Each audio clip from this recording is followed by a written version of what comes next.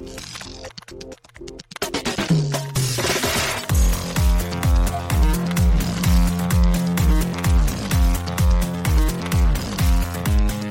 and welcome to Too Fast, Too Forever. There's all kinds of family. We chose this one. This is episode 98, The Fate of the Furious, Lap 6. I'm Joey Lewandowski. I'm Joe too, and this episode is brought to you by Chevrolet, specifically the Chevrolet Fleetline. The Fleetline was introduced late in the 1941 model year as a four-door sedan. Then in 1942, a fastback two-door Aero sedan was also offered. Shout out Chevrolet. Shout out Chevrolet. Well, after the break, we will have a great guest on to talk about the fate of the Furious. But Joe, before we get to him, before we get to the movie, extracurricular activities, what have you been up to since we recorded Ronin on Sunday? I forgot something that I left off, last time. Okay. And I was disappointed that we didn't talk about it, so I want to talk about it here. Pretty much I haven't been up to anything serious besides watching some things. And one of the things I watched was a recommendation from you, which I loved and I didn't get to talk about, which was The Apple. Oh, yes. Which I briefly mentioned on here as I watched it and I said you're going to watch it soon or whatever. Yeah. But yes. Mm-hmm. We were watching some Canon films recently and we were talking about that, and The Apple was just so delightful for everything that I love. You know that I hate musicals. I'm not a big musical kind of guy. Yep. But this was more like a musical / rock opera, I would say. Yes. Mm-hmm. Yeah, it's not like a musical so much as like a play or a musical you would see. It's like more modern, more 80s. I don't want to spoil it, but it's just awesome. The songs are like really catchy, but very B-rate at the same time. I watched it. I really enjoyed it. A friend of ours, a friend that you met, Aiden, I recommended it to him. He has very similar movie taste to you. I recommended it to him. He really, really enjoyed it as well. Other than that, watching-wise, Rachel and I restarted The Wire, so we've been watching some of that, and we got to the scene, and I think that you... I was glad to see that Rachel took the bold stance on Twitter that it's a top 3 show. Like, I'm glad that somebody's finally sticking up for The Wire. Yeah, true. It's top 3 and it's not 3. We got to the great scene. I think that you and I have talked about it before, like off-air. Jimmy and Bunk go into that house, right, to like reinvestigate the murder that had like really bad notes. And the whole scene is them just going, fuck, like, motherfucker, fuck. And like they don't talk, but they know what each other's doing. And then they like find the bullet and they like pulls the bullet out and he's like, fuck. And like, that's it. That's the whole scene. That's all they say. But they know exactly what's happening. And it was just like, we watched that last night and I was really enjoying it. On top of that, to something to cut in that's a little bit like lighter than The Wire to watch, as we started Space Force on Netflix with Steve Carell, Phoebe from Friends, John Ralphio from Parks and Rec. It's amusing. It's like, it's brain mush, right? Like, it's not something that I don't think it's like pivotal great humor, but at the same time, like, it's very light, it's very digestible. We were watching that and I think it's pretty funny. Like, I get like a couple chuckles an episode. I'm like, oh, that's pretty funny. Well, there was a great hope between that show and Avenue 5, which was the Armando Iannucci show on HBO, the guy who made Avenue 5, that there were these 2 space shows coming to, comedy space shows coming to things this year, and Avenue 5 was a swing and a miss, at least for me, and I think for a lot of my friends too, so I bailed on that.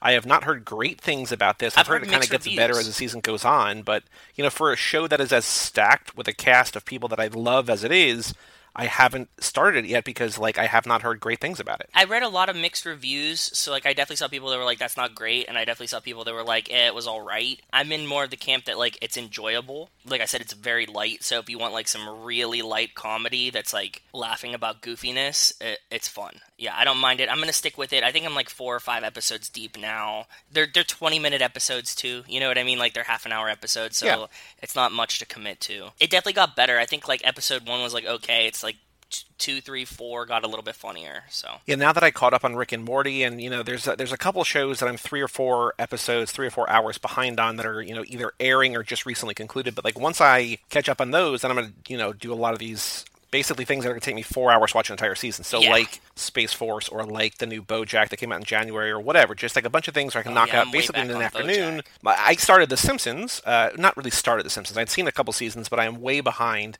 You and I have talked about this. Like, I'm way behind most of my friends on that, and you're even more behind than I am. Oh, you know what? Actually, I put on The Simpsons the other day. I put that on too because remember we were talking about Disney Plus fixed the ratio, the aspect ratio? Yep. Mm-hmm. So when we were cooking last night, actually, I put on The Simpsons Simpsons. I took the recommendation from friend of the show, guest of the show, Christian Larson, patron of the show, Christian Larson, and I started with season 3, I think, is where he told me to start. And so, like, you know, I've been watching through that, and it's you know, it's light and amusing while we're cooking. So as something that, like, I've kind of seen before, but not really invested a lot of time into. Was watching that, and it was fun too. Yeah, the one thing that I will say about The Simpsons, and I don't want to change the way that you watch it, but there are so many jokes that you can find in the background of things, like visual things that you might not be watching or might not be catching while you're cooking or doing something else. Yes, yeah, you're right, because like yesterday we were watching an episode, and it was about Homer not going to church anymore, right? Yeah, Homer the Heretic, yeah. Homer the Heretic, and Mo goes,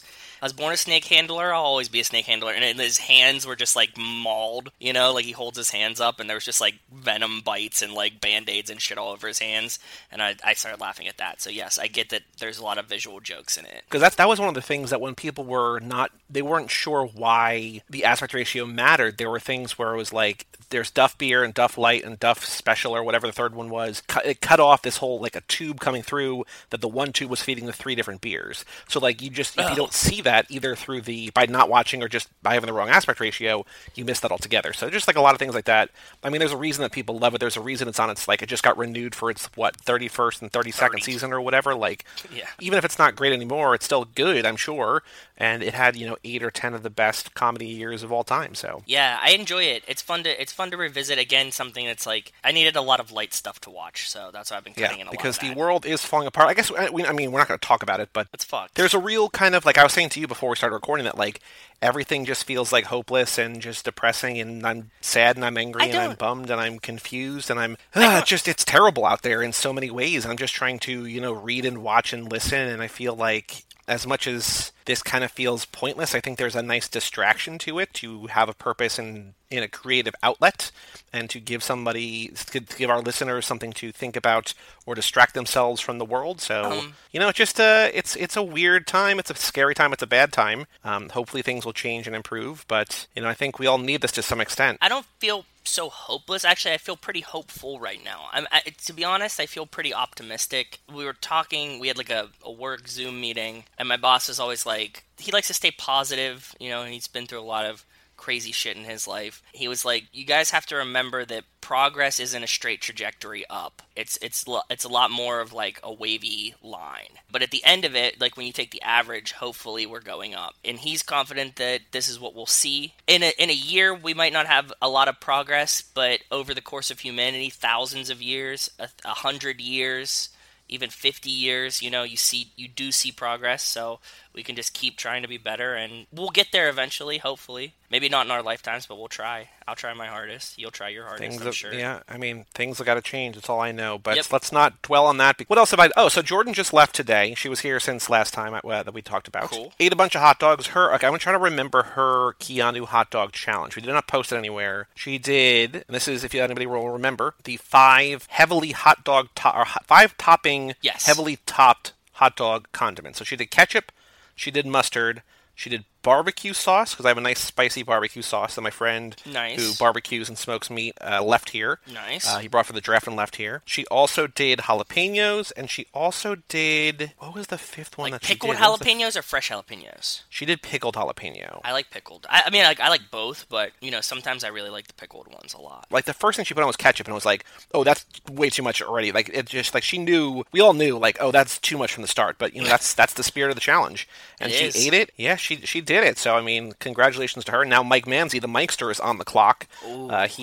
He sent us a picture of his toppings. I don't know, as far as I know, he hasn't done it yet, but he's next in line to do the Keanu hot dog challenge. Nice. So we ate a lot of hot dogs. We watched a bunch of stuff. Let's see here. So I've been catching up on things that, like, I've never seen that feel like kind of big glaring omissions, and all of them are great, really. Like what? So I watched Friday for the first time, which is great. Oh, nice.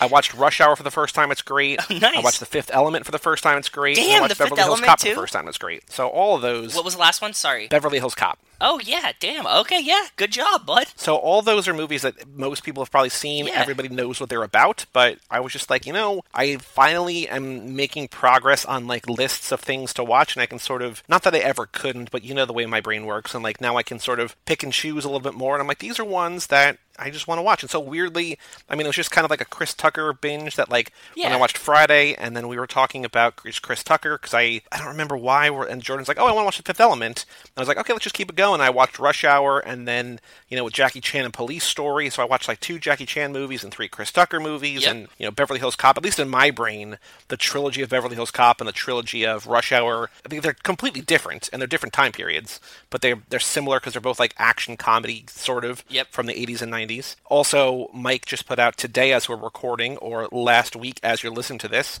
Beverly Hills Cop 3 for Third Time's a Charm. Oh, nice. So I want to watch those for the first time so I can... Not everything he covers is stuff that I want to watch, but this one I'm like, I do want to see these movies, at least the first 2. Yeah. So I'll watch these and be able to listen. But yeah, I mean, no surprises there. It's nice to go into a movie you've never seen before and reasonably, pretty safely assume that you're going to like it. Like, there's something nice to that. It is. That's really cool. Yeah. I'm glad that you're catching up on some movies that, are like, wow, I can't believe you've never seen these before, And they were all movies that were on our brackets, too. I mean, again, the bracket's not going right now, but the 80s action, 90s comedy, like all those movies were on those. And so just to be able to go through them, and, when we rolled out the brackets, I had seen about like 35 or 37 on like all 3 of them of the 64, and now I'm, into the 40s. Like I'm just slowly Nice. working my way through them, so picking up the good stuff that I missed. But yeah. I think that's basically it. I mean, we just hung out. We made I finally got to use the fire pit. Jordan made a couple fires, which was really nice. Ooh, nice. When she came over to visit a couple weeks ago or whatever, she was very interested in the fire pit, and so I was like, yeah, let's bust it out. So she we made it the first night, and then she was like, I got it the second night, so she did it the second night. It was good. Yeah, it was really good. Yeah, just a fun weekend. It was good to actually see somebody as opposed to, living in quarantine. For sure. She's basically been in a bubble of 1 or 2 for the last month or 2, so she's been keeping it safe and keeping it isolated or whatever, so Simple, yeah. all good things.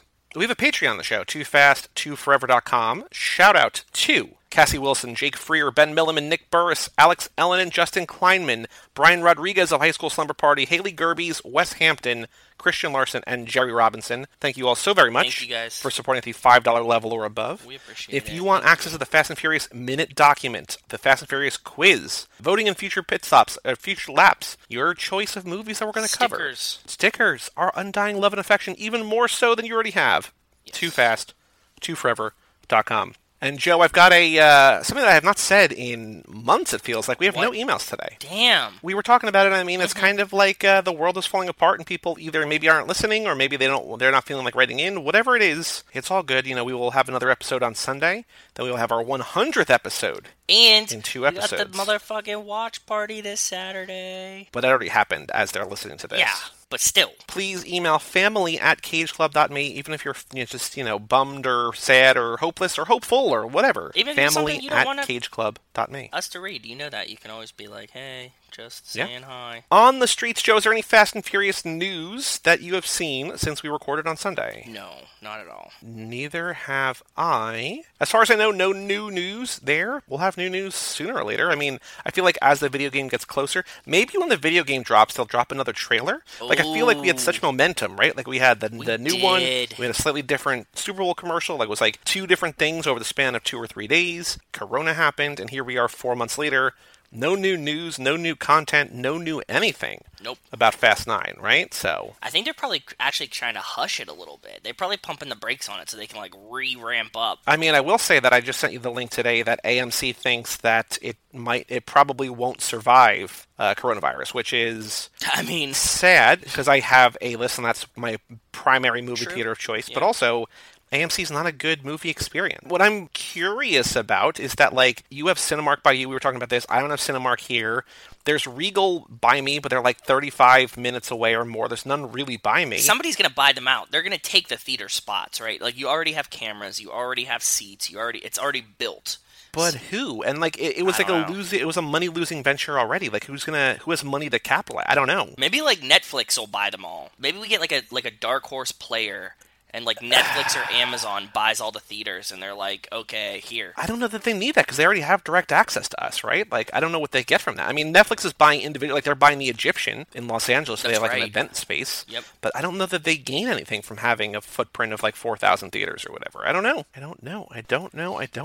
But anyway. Like ESPN Disney buy some. Possibly. And they run sporting events at them. That's what we really need, dude. You know what? Like, instead of like a sports bar, we need to have like social, like turn the movie theaters, rip the fucking seats out, make it like a standing thing, and just play like football games, like Red Zone on the like big screen, and just like do that, like a sports book in Vegas, kind of. I guess so, but like it's the same thing. Like, are people going to want to go? Yeah, you don't need 10 screens of it, right? Like, you don't need like 10 different theaters. It'll be interesting. It'll be interesting. But Joe, I mean, I can't believe that we're already here, but it's time for the Fast and Furious minute 65, the first minute in a couple minutes, with some dialogue. A minute I called 36 hours to crack this bastard.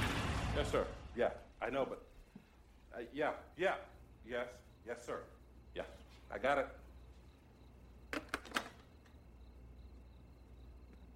The DVD players were purchased legally. All we've got on Tran and Company are a couple low-rent weapons charges and some outstanding speeding tickets.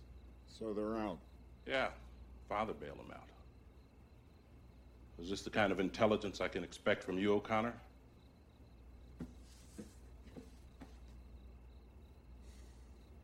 You're gonna put this on me? I can put it on whoever I want to, kid. Perks of the job. No, there's no way you're gonna put this on me. Wait a minute. Let me tell you. I don't care if you have to put a gun to someone's head and blow your cover to smithereens. You got 36 hours to crack this bastard. Or you might want to be... So in the minute, day turns to night as we return to the LAPD safe house. I wanted to say, like, this is now the third or fourth time we've seen this. Yep. And I never noticed it before we started going through the minutes. Like, I mean, like, you know, you notice it, but not, like, how many times they do this in the film. They do it a bunch of times. Because we see it at the parking lot. We just saw one, like, earlier.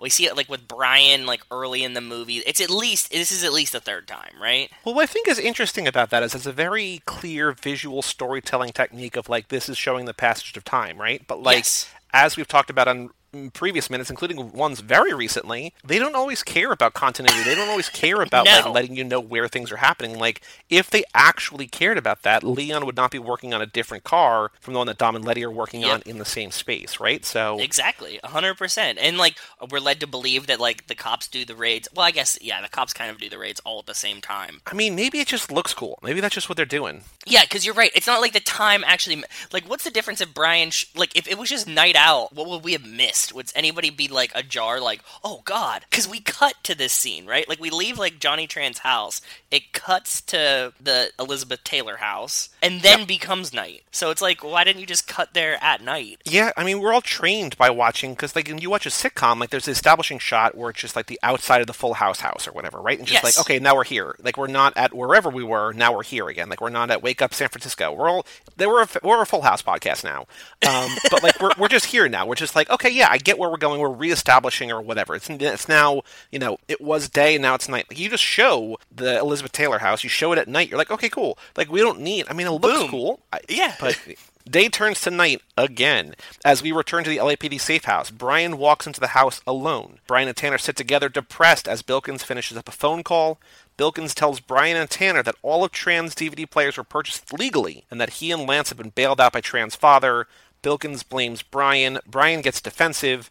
Bilkins gives Brian an ultimatum. Yes. I want to point out what? One of the last pieces of dialogue that we heard was when Tanner calls Brian. Tanner says on the phone, the hijackers have hit again. Bilkins made his decision. We're going to move on Johnny Tran and his guys at 1700 hours unless you say otherwise. If you agree, just say yes. So I would say that the Tran takedown was Bilkins' decision, maybe based on Brian's evidence, but it's Bilkins' decision. So when he's saying, is this the kind of intelligence I can expect from you, O'Connor? I can put it on whoever I want, kid, perks of the job.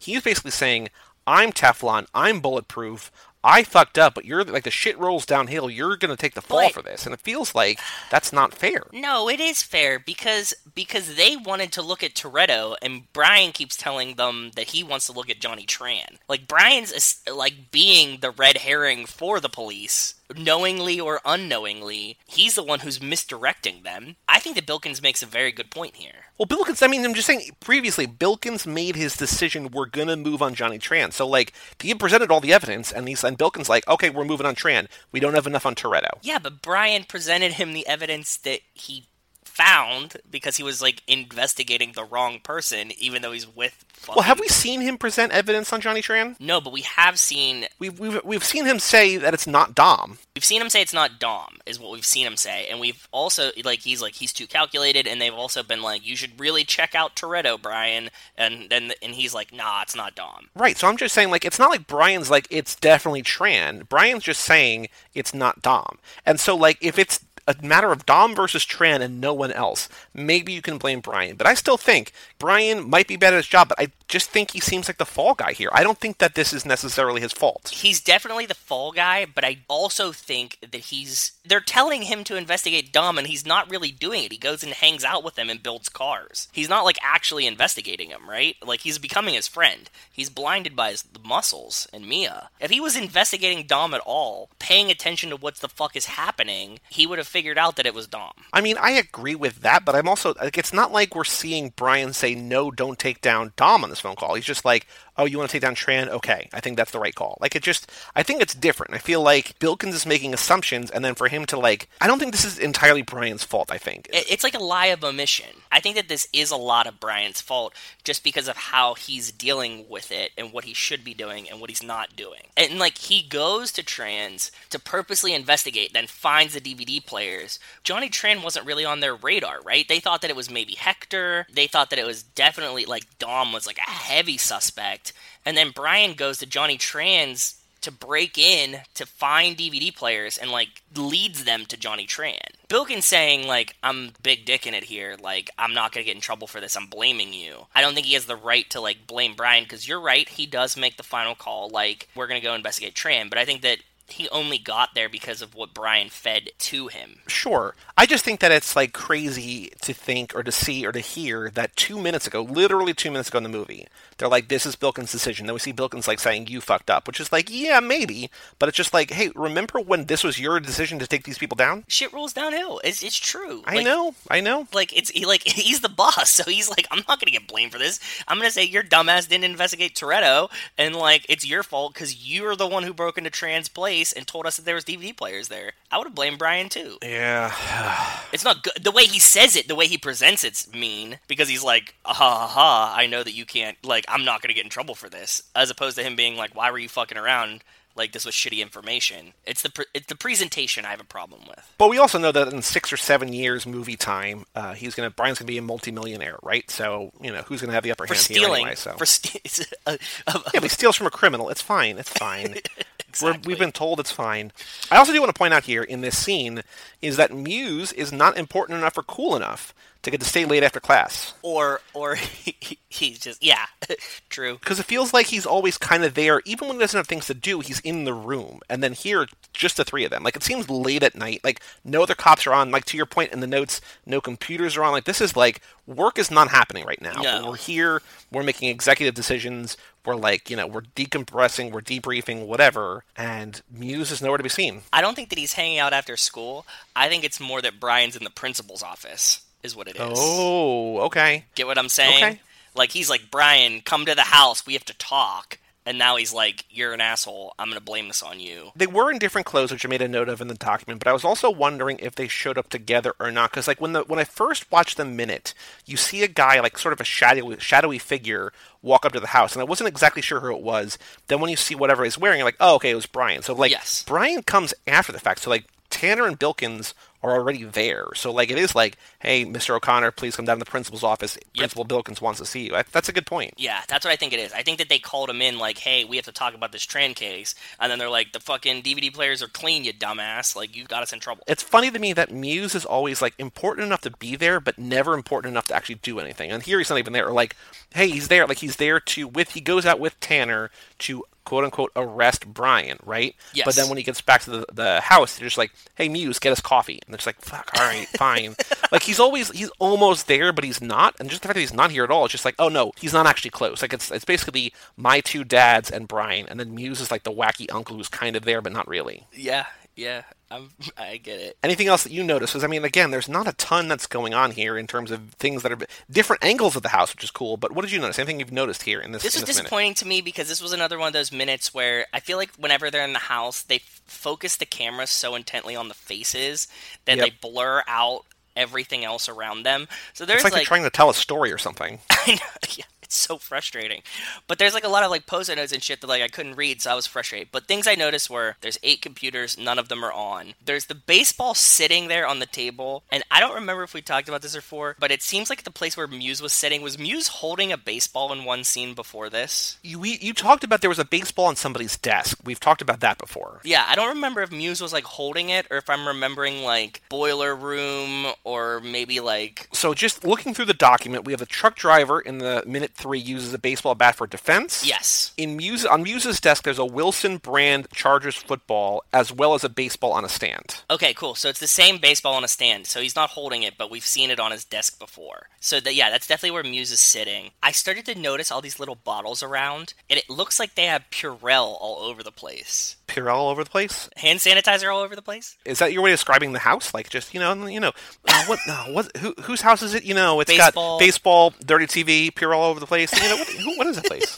Exactly. Oh, you mean the LAPD safe house? Okay, yeah. But like, I don't remember Purell being like a huge thing in 2000. Do you? Hey, man. That's what I wanted to ask you about. At the farther you get into The Simpsons, you're going to understand more fully than ever Simpsons did it. Now here, just Fast and Furious did it. Like, before there was a shortage, they had it all on lock. Yeah, it's something that like I don't think I would have like noticed as much if we weren't like in specifically this time. There's one on the desk that Brian's sitting at. There's like 2 different tables set up, right? There's like 2 different tables with 4 computers at each table. There's one on Brian's desk that's like you can just see like the top, like a white top that's like a flip top bottle that's like next to the computer. And I'm like, what else could this be, right? It doesn't look like it's a food or like a condiment that's sitting on the desk, and they don't really have like other food things around, so I'm like, oh, this is probably, some kind of lotion or hand sanitizer or something like that. And then you go to the other side where like Muse is sitting, and there's like a big bottle that looks like Purell, and it's like kind of clear and see-through too, and then there's like a smaller bottle that looks like lotion. So I'm like, are you guys just like Purelling your computers? Like, this is really good hand hygiene for 2000 that I didn't expect, you know what I mean? I don't remember it though. Do you remember this? Like, was Purell the big... Let me think back. There was like a year, maybe when I was in like 8th grade, that like Purell started to get big. Because there was a time where we didn't have hand sanitizer. Remember? I don't know. Like, I'm sure it existed. I don't know. In my childhood, there was a period where it was like, wash your hands, wash your hands, wash your hands. And then like everybody's mom had hand sanitizer. But, like, it wasn't like it was a distinct moment. I do remember, I think my introduction, I guess, is a weird way of saying it, but I remember, I think in, like, high school, maybe middle school, I think it was predominantly, like, a Bath and Body Works kind of thing where everything was flavored or scented. Girls had, like, all different kind of hand sanitizer, like, on the clips on their bags and stuff like that. Like, it was always around, but I don't remember ever having, like, clear, plain, like, what people use now. You know what I mean? I do. I remember in like probably like 8th grade or something, maybe like our teacher had some on her desk, because I remember we would like pump it and then like rub it together and then get that good like alcohol high when you put your hands over your face. That is how you would remember. That makes sense. Okay, that makes sense to me. That's how you would know it. Sure. Yes. No, but I'm saying like that's a distinct smell. I remember motion. the first time that I ever saw whipped cream in a can, because I was like, oh, whip it. Yes, I remember this now. I remember my first Sharpie because I got a marker high. Yes. I can definitely pinpoint it that, like, in 8th grade, this existed. So what year was 8th grade for me? 2002, 2003? Okay, so even then, so, like, that's when I remember it, right? So, like, we're going back to 2000, so that's 3 years before that. And I don't know if I remember it before that. Like, I know by 02, 03, it definitely was a thing. But maybe California was just ahead of the curve, man. They were eating, like, these fancy-ass tortilla chips.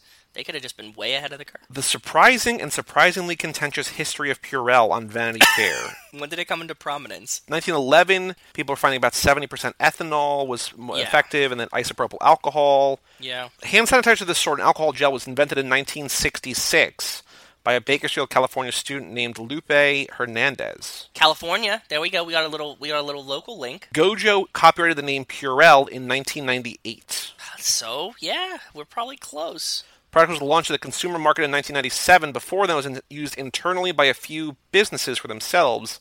Slowly began picking up steam. Purell was sold to Pfizer in 2004. Pfizer acquired by J&J in 2006. But in 2010, Gojo bought Purell back. It does feel like they're on the cutting edge, like 97, 98, if that's the widespread adoption.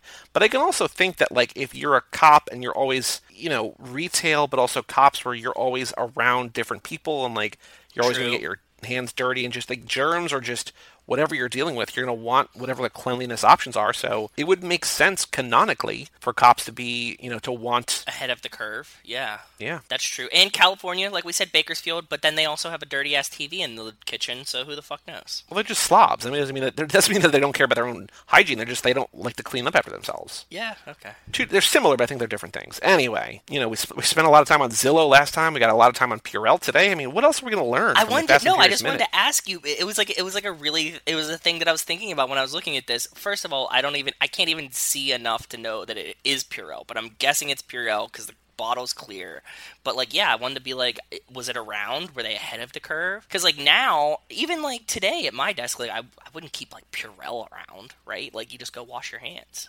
Anything else that you noticed in this minute before we talk about the trivia question? No, that was about it. There's a wacky coffee cup that I wanted to see that has a bird on a stump on it right behind Brian, but again, I can't make out what it is, and I was hoping that I could find this coffee cup, but I can't distinguish it enough to figure it out because it's too blurry. The only trivia question that I could come up with, and I don't know if you like this one or not. I love it. I had the exact same thought, and I'm 100% with you. Send it. This is perfect. How long does Brian have to solve the case of the stolen DVD players? Actually, I need to change the name of this minute, I know. I was going to say that to you, too. Yep. We can just call it Crack This Bastard. No, I mean, is this the kind of intelligence I can expect from you, O'Connor? Is kind of... How about he got the receipts? Chris Tran got the receipts? No? You're not sold on it? I liked it. The principal's office? We could call it the principal's office. I like that. Okay. That's good. The principal's office. Fair. And the reason we had that discussion was because the trivia question is, how long does Brian have to solve the case of the stolen DVD players? 24 hours, 36 hours, 2 days, 3 days. And of course, the answer, 36 hours. 36 hours, yeah. Any other thoughts, Joe, about this minute? Anything else about anything that we talked about today before we take a break and bring in our guest to talk about The Fate of the Furious? It was very refreshing to have a minute that wasn't 55 jump cuts. It's true, and I was like, oh, there's a lot of dialogue here, but I'm like, actually, it's not. It just seems like a lot based on the fact that I had no dialogue the last 5 minutes, 2.5 minutes. Yeah. Well, let's take a break and let us hear another word from our sponsor, and then talk about The Fate of the Furious.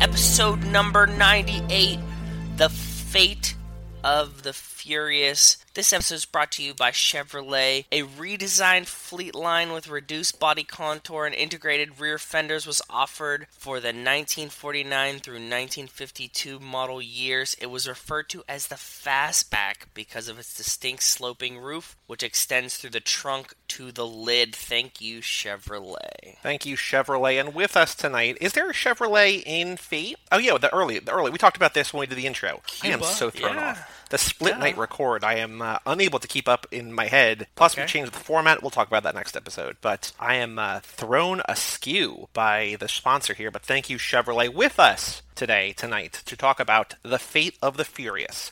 We have a friend, Joe. I don't know if you remember, but he is, I believe, a friend. Friend might be too strong a word. I don't know. He has worked with a past guest. He's family for sure. This man is an actor. He is a writer. He is a podcaster. He has acted alongside past guest Chris Malika in a film called Family Obligations. This guy, our guest, is also in the film. So here, I'm going to keep building it up before I say who it is. But he's in a film. Remember, an episode or two ago, Joe, I was talking about the movie The Vast of Night, which is that new low-budget, micro-budget Prime or movie on Prime. Our guest is also in a movie that gave me very similar vibes to that. It's like a very small, weird movie, tight-knit cast, very creepy vibe, called The Horror at Gallery K, also available on Prime if you want to watch that. He's a writer for Sci-Fi Wire. We have with us tonight, to talk about The Fate of the Furious, Brian Silliman. Hello, Brian. Hello. Welcome, brother. Okay, Buster, let's see if this works. Oh. Ho, ho, ho, ho. I hope that weird, rambly introduction was mostly accurate. Maybe it's not. I don't know. No, it's definitely accurate. Yeah, Chris is one of my best friends. We met in college, and my life has been just, I cannot be rid of him, no matter how much I try. I pop up briefly in his in Family Obligations, but if you want to see us really smack each other a la Hobbs and Shaw sometimes do, you can also check out The Mix on Amazon Prime. Perfect. Where Wonderful. I'm not sure which one I am, but I'm definitely the antagonist. And I spend a lot of it tied to a chair, and we hit each other. It's fun. Cool. Well, we're going to find out very shortly because we are going to do some interview questions. But before we get there, we need to first establish your credentials. So I'm assuming, and I think based on our conversation we had before, you have seen all 9 movies. Is that correct? I have, sir. Which of the 9, I guess, what was the first one you saw, and how many of them have you seen in theaters? The first one I saw was the very first one. How'd you see it? I saw it at home. Oh, okay. Over, I'm gonna be honest Stolen cable? Here. Yeah, I paid for it. I definitely paid. Well, I'll put it this way: somebody paid for it. Leading up to the release of Hobbs and Shaw, I had not ever seen a movie in this franchise. Wow. I know. So recently, it's awful. Yeah, I'm the last year. I am new. Wow. I'd be lying if I said otherwise. So cards on the table. That's how it is, and it came You're like about a baby because cousin. Wow. Yeah, and so I'm still learning, but I make up for it with enthusiasm. It's almost like at the end of this movie when Dom is like, "Everyone meet Brian." It's like, yeah, it's this Brian. He's new to the franchise. He's new to the family. I'm so happy that somebody said it. And the reason was, for years, I'd seen how insane they kept getting and how wonderful they kept getting. I'm like, man, I really want to get in on that. And somebody's like, well, you don't have. There's ones you can skip. You can just jump in. I said, no. It's like, if I'm gonna do a franchise, if I'm going to get involved, I'm going to watch every single one. Love it. And they said, no, there really are some you can skip. I said, no, there aren't. I said, and this was a friend. I'm like, how I operate. I have this kind of OC. It's like I don't care if I just watch it once and then never watch it again. I watch every single one. And this is one of those instances. And for some reason, for the longest time, they just weren't all in one place. Some of them were on Netflix, but the first one wasn't easy to find for a while. Wow. And there were, once I started working for Sci-Fi, there was a lot of other franchises that I don't know that I was working on. So when Hobbs and Shaw came out, my editor at the time gave me a special task. When he always had a silly idea for an article, he'd come to me and he wanted me to go through each movie and rank the stunt in that movie and how long I would last before I would die. He's like, how long would you last doing pick a stunt, pick a big action scene from each movie and say, how long would you last? Love it. Now, I don't last, I think the highest one that I lasted was like barely a second. It's like, and then it's like the final one is like, this stunt takes me back in time, kills my grandfather, and then it's like I never existed in the first place. Like, that was the level of silliness this got. But to do it, I was like, look, I have to tell you, I've never seen a single one of these movies. He's like, okay, well, get on that. And so I bit the bullet. At that time, they had this is a riveting story, I'm sure, but they were having a big, awesome. a digital deal. They were having buy all 8 movies for just an outrageous price. I said, screw it, let's do it. And I just bought the entire series, and I watched every single one over the course of a few nights. And it was wonderful, and then I wrote the article, and I just had such a wonderful time. Oh. And then I ended up, for whatever reason, I'm like, oh, this is great. I'll be able to see Hobbs and Shaw in the theater, because they played that trailer over and over with every movie. I'm like, this looks good. And I'm like, and I love these guys. I'm like, I kind of want to watch the whole franchise just so I can watch this. I missed it in the theater because there was so much going on that summer, and I ended up watching that, I think, on HBO. But I've seen that quite a few times. Now, some of these I've seen more than others now. Some of them I will throw if I'm going to throw one on. And sometimes, I imagine you guys know this all too well, sometimes when you're just in the mood for one of these movies, sure, there's nothing else quite like them. So it's when you have a particular itch, except no substitutes. So it's there are some that I've seen maybe just twice. There are others I've seen multiple times. It's always an enjoyable ride. I love it. I didn't mean to phrase it that way, but it's an enjoyable ride. That's perfect. We love the puns, so just keep them coming. If you can throw one in, just let us know. No problem. I'll keep revving We them got up. nothing but time. So I want to find out later this episode what the stunt you chose in this movie. I don't want to know it yet, but I want to know later what stunt from this movie you wrote about. But first, the hard thing, the homework, we talked about this already. Ooh. Right. Your rankings of the 8 or the 9, depending if you want to do Hobbs and Shaw or not, because some people do, some people don't. Right. Your rankings, either from favorite to least favorite or least favorite to favorite, either top down, bottom up. What are your rankings of these movies? Well, I'll start by saying we were talking about this a little bit before. I don't dislike any of them. I'll say that. Exactly. It's like I don't find any of them, it's like, oh, I can't watch that. I'll never watch it again. There's something to like in every single one of these. So just because one is ranked at the bottom does not mean that I hate it. I'd rather say it's like, it's not my favorite. There's still some good things in it. Would I watch every other movie in the franchise first? Yeah, but that's just personal taste. So I don't dislike any of them. I'm not going to throw in Hobbs and Shaw. Not only do I have a weakness for The Rock, I have a huge weakness for Statham. And I have who doesn't? I have a huge weakness for Shaw, the entire Shaw family. I'm a sucker for anything Statham, and you put the two of them together, and it's just, ultimately, it's not fair. It's not fair to the other movies. So it would and be for me, high. It would be high. Yeah, Oh, it wouldn't be. okay. It wouldn't be at the top, but it would be high. And also, I mean, I love Idris Elba, and I love Vanessa Kirby. It doesn't, for me, it's a different than a regular Fast and the Furious movie. It gives me different things. If I'm going to watch a Fast and the Furious movie, I don't know if I should or not. I kind of don't, that feels separate to me. So Okay. even though not all of these have Dom Toretto in it, it's unless he's there and the word family's dropped every other line, there's, it feels like a different franchise. But I'll just say I love Hobbs and Shaw, but it's a stacked deck there because, Okay. I mean, for whatever reason, Statham just hits those buttons. By the way, you're a little alone on that island. By the way, like not for us. I was looking back on our rankings, and somebody has it at 1, but that was Nicole Sweeney, who's only seen 2 movies. She saw the one that we watched for this lap, and That's she saw right. Hobbs and Shaw, and she liked that one more than the first one. Kara, if you'll remember, Kara put it 2nd, and Mike put it 3rd. So, like, he's not truly alone, but, like, it's a real wild card. Like, I think a lot of people, our last few guests have that last. They just don't, like, they agree that it's different, but they don't like that it's different. Yeah, I mean, it's different. I mean, but that doesn't mean that it isn't so much fun. Right. That's what we said when I ranked it. I did a ranking based on the fun of the Fast and the Furious movies, and that's way high on the fun factor for me. Like, Yeah. it's just everything that you want. It's just enjoyable. It's a lot of fan service. I like it. So. Oh, absolutely. And I love fan service, and I'm somebody, like, I'm a fan. I like to be serviced. Yeah. So bring it on.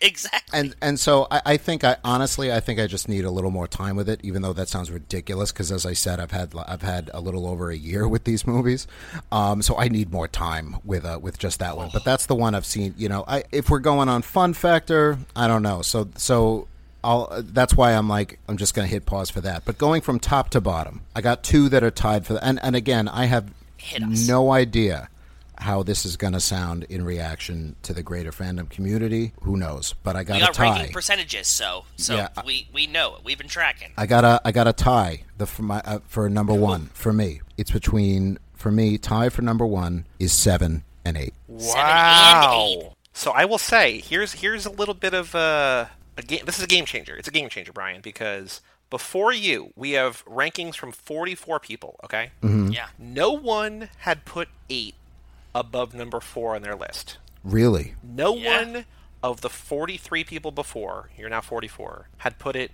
above number 4. You come in here, put it at 1.5, and it's like, Yeah, 1.5. whoa. I'm gonna cause a little chaos on this whole list here because I love it. 4 is nowhere in sight. Okay. Am I nuts? Oh, I'm crazy. I'm absolutely crazy. Make no mistake. And again, I'm not saying that I'm right. I'm just saying that this is just how I feel. It's like There is no right. There is yeah, no exactly. wrong. There's It's no right. okay. This is just. It's like, so. Feel free to disagree. It's like 7. Just for I love how they honored Paul Walker. I thought that was really powerful. I loved. I mean, honestly, the flexing the cast off. I mean, that's probably Top something heard all around. But that moment alone, I'm like, that is just a gold nugget, as well as everything else. I'm just a fan. And 8, the movie that we're going to talk about, we'll talk about why that's just kind Of course. Yes, please. that movie just makes me feel things. And then in number 2, I have Fast 5. Okay. Which for me, in watching them all in a row, I'm like, that's when the lunacy started, and that's what I was waiting for. Yes. I'm like, this is when this franchise decided we're going to go as big and as weird as we want. I find that, and we'll probably get into this later, but it's like with a lot of other franchises, say like Die Hard or Bond, when they start going nuts, you start taking Bond to space and you start, John McClane becomes pretty much a superhero. They kind of lose me a little bit, whereas this one, the more outrageous and crazy it gets, the more I'm there for it. I'm like, let's see how far you can go. It's like, it's just keep pushing it, and I love it. Yeah. Take me to space. I imagine that's hardly the first time that's been said on this podcast, but I mean, naturally, it's like space, and then probably Narnia, and then, who knows where else. It's like literally anything is possible. I love it. After that, I had 6. I love Luke Evans. I don't love Amnesia Letty. Same, yes. Yeah. I have to say that, but I am a fan of 6. And then I have 1. It's hilarious to me. That's just, it's a grounded movie. I remember the summer that came out. I slept on it. I was like, who cares? This looks dumb. My roommate at the time saw it. He's like, you would really enjoy this. I mean, that was a lot of fun. I was like, Did you call him 18 years later and say, hey, guess what? I finally saw that movie you told me to see 18 years ago. I did, and his response was, who is this? No. Yeah, so I ignored it, and it's hilarious to me. It's seeing how it began and then where it goes is hilarious, but still, in a lot of ways, keeping that spirit alive in a lot of ways, which, the grounded beginning. And I got way invested in Brian and Mia as a couple. Oh, yeah. I just can't not. Then I have 3. Okay. Because I love you like Tokyo Drift. Okay, I do. cool. And it probably helped that I knew what the deal was already going in. I knew that it was set after. I should have really watched it in chronological order, but I didn't. But I knew that it would tie in, so I wasn't sitting there like, what does this have to do with anything? Right. I was prepped in that way, but I thought that was so much fun. And I really like Han. I mean, who doesn't? But Yeah. Yes, absolutely. Then I have 4, which it's a good watch. It's just I feel like they were trying, it's dark, it's serious, it's just not. Yeah, it's very gritty. It's just, I mean, sometimes that's the one. If you're in that mood, sometimes it's not as much fun as seeing cars fly off a plane. So it's still enjoyable. And last, doesn't mean I dislike it, is 2. Yep. It's, a fun time, but I feel like it's stuck in this place between being grounded and wanting to commit more to the insanity. But the main thing that I love about that movie is that it brings in Roman and Tej, and then the franchise keeps them along. And I love that they don't dispense with characters they add, or even villains. They just keep adding, and villains then become part of the family, and then they just keep adding this insane cast of recurring characters that are now just in every movie. I love that they do that. So that's and there's some great scenes in that movie. It's just, if I'm going to pop one on, that's not the one. And the titles are just, it's like they're like, okay, how are we going to outdo Lucky Number 11 here? Let's try every single one. It's like to do it. And this one is like Too Fast, Too Furious. I was like, really? And then they just give up. What's the new one called? Just like F9? Well, so we don't know. Nobody knows what there's the title 4 different is. titles Yeah, between It just says F9 and they put Toretto's Cross. It's like, yet everybody knows what it is. So I'm like, you don't even need to title this. It's like, but what is it going to be called? Oh, you should do like, you're saying like do like a Prince, like the artist formerly known as Prince, but just the name of the movie is The Cross. Yeah, it's just like at some point it's just going to be like a Roman numeral with a number, and Just everyone's 10. just going to know. It's like, Just I X. wonder. Oh, that's a great idea. Like the Super Bowl. Like, we don't even have to fucking name it. Just number it. We had a movie literally called The Emoji Movie, but we've never had a movie named an emoji. Yeah. I wonder. dude, you want to go see 38? Yeah, I want to see 38. It's like, oh, what's 38? Oh, you dumb fuck. It's Fast and Furious 38. What do you not know? Yeah, well, I'm behind. Who invited this in? Get out of here, asshole. And so it's, yeah, it'll get to that point where it's like, oh, they go to space in this one? No, they're going back to space in this one. It's time the travel fourth- back to fourth space. time. They've Yes. been many times, and yes, Charlize Theron's going to hijack another spaceship, so get ready. Here's what I'll say about your rankings, okay? Because I think you were a little bit worried in terms of if you'd be a wild card or not. Yeah. I would say if you take Fate out of it, because Fate is already admittedly insane. Like, it's not in a bad way, just like in a totally unexpected, this is not where I thought you were going. Everything else pretty much falls in line. I think you're kind of consistent with us. You're kind of consistent with the overall consensus. I think, the last 7 people we've had have had Too Fast at 7 or 8. Two is always low, and nobody doesn't like it. It's just that right. it's it's lower. 7 for you and me too. Like you and I both have it at 7 as well. Like we just, we love it. It's just not as good as others. It's in the family. I appreciate it. It's just not my favorite. And it's fun. Like it's so much fun. If I just want a fun movie and Too Fast is on TNT, I turn Too Fast on. I want to see Tyrese, with his ankle bracelet doing a demolition derby a little bit. I do.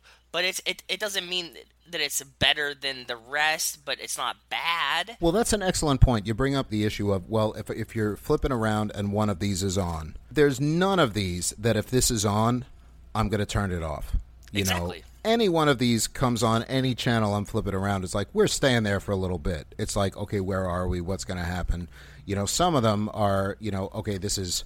whether you like it or not, welcome to the rest of the night. Some of them are, if it's with 2, if it's close to when all of the race cars come out of the factory, all the street racers come out at the same time. I love that. Yeah, I love that scene. So if we're close to that and I'm flipping around, it's like, oh, well, obviously we're staying with this, I say to nobody because, normally I'm just, watching late at night by myself. But anyway, none of these are skips. If you're flipping around and these come on, it's like, well, we're going to be watching at least some of this, and that usually translates to the entire rest of it. I was just this morning looking through the HBO Max movies to see what's on there, because I feel like I had seen a lot of lists of these classic movies are on there, and these weird movies are on there, and these are the originals, and these are the HBO movies. So I was like, I just want to see what's on there, because there's a lot, but there's not an overwhelming amount. You can scroll through it in a couple minutes. The Fast Five and Hobbs and Shaw are both on there, so if you want a really fun one, and some would argue the best one, and our favorite, they're both on there. So if you need that fix, they're always there for you at HBO. Before they transitioned to HBO Max, they had Hobbs and Shaw for a while.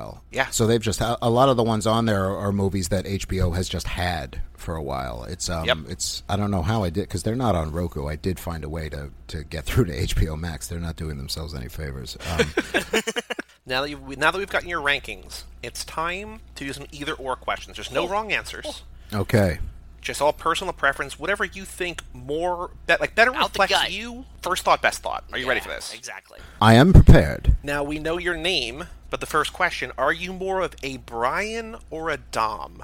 Brian. Okay. Who I am in real life, or who I like more? However you want to answer it. Out the gut, man. We're okay. Oh, I'm definitely not a Dom. I'm not a Brian either, but I'm way closer to Brian than I am to Dom. That's a lot of the answers when we ask people this, they usually answer, I definitely am not this, so I know that I'm that. Yeah. If it's not already obvious, I am in no way near as cool as anybody in these movies. Not even Shea Wiggum's character who pops up for a couple movies. It's like, no, it's like Stasiak. Yeah, it's like not even him, not even, little nobody. No. We'll never stop trying. Anyway, I'm pumped. I like this game. Now, speaking of Brian, this is a hot button issue right now, and I don't want to ask it the wrong way. We used to ask good cop or bad cop. I don't want to ask that way because there's things going on in the world. Do you think Brian is good at his job? Yes. He is. Yes, I think Why? he is. I think he performs his duties well. I think he does the. He lets Dom go. Yeah, and that was the right thing to do. Ooh. Oh, it was the right thing to do. It's some things. It's like some things are more important. And in that moment, he made that choice. I think he made the right choice. I think he's a good man. I think he made the right call. Is that the right call, by the book? Probably not, but that's kind of his arc, isn't it? It's a by-the-book guy to going with your gut, and some things are more important than the badge. Oof. Good at his job? Yes. Good at being a cop? Maybe a little less. It's a murky question. It's a gray area. That's why we ask it, because it's a very balanced. You know what I mean? You could see good or bad. It's definitely a gray area. I'd say his choices are good. Are you more of a Mia or a Letty? Letty. Wow. Okay. So you're not a Dom, but you are a Letty. That's interesting. I'll say that Letty's probably right up there with favorite characters, and I'll say that that is purely because Michelle Rodriguez really gets my heart beating. Oh, yeah. There are crushes all over this franchise. I mean, sure, if you can believe it. But and I mean, Mia's also a tough one to beat. But I'm like, there's something about Brian and Mia together I just love, and I'm like, that's such a great story. But something every time Michelle Rodriguez pops up on screen, I'm like, okay, let's keep it together. Let's keep it together. And that's her in every single movie. I just have a Michelle Rodriguez thing. So I get it. Yeah. We mentioned this, or we talked about this movie a fair amount earlier. You like that they introduced them. Are you more of a Roman or a Tej? Tej. Wow. Okay. Cool. Yeah, I'm a big Tej fan.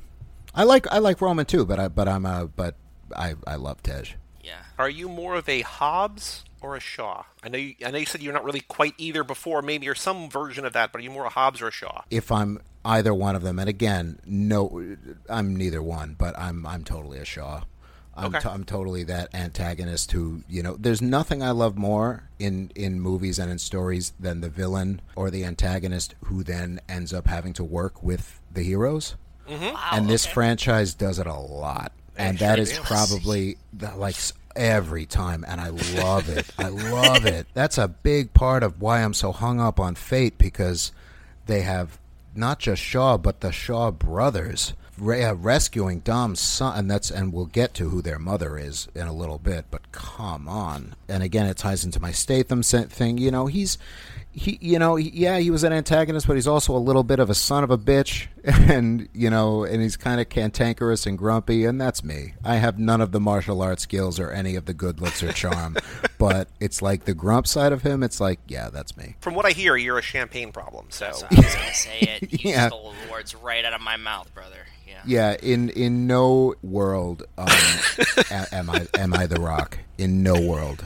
Like, I feel like it doesn't exist. So, I think Joe said it earlier, but a lot of these either or, it's like I'm not like one, I'm less like the other. I think this is the clear one where people are just like, I'm not The Rock. I'm not really Dom. I'm not really Brian. But I'm more. It's like this. I'm like, there's no part of me that's The Rock. I can't see how any. I mean, The Rock is a cherished work of art that is like the new Michelangelo's David. I mean, there's no way any human being can measure up. It's just forget it. It's thank you, The Rock, for setting an impossible standard. Thank you, Dwayne Johnson. All right. Are you more a fan of American Muscle or imports? American Muscle. Cool. No. I mean, I love two in a row, Joe. You I had two just in a row. that just came from the heart. That's just what You're came on the right out. side of history. It's okay. I wasn't thinking. You're fine. Are you more a fan of Corona or Belgian ale? Corona. I feel like with this I feel like it's disrespectful to where this franchise began to say anything else. We're pulling a job. The three of us are pulling a job. Are you out in the field? Are you a racer?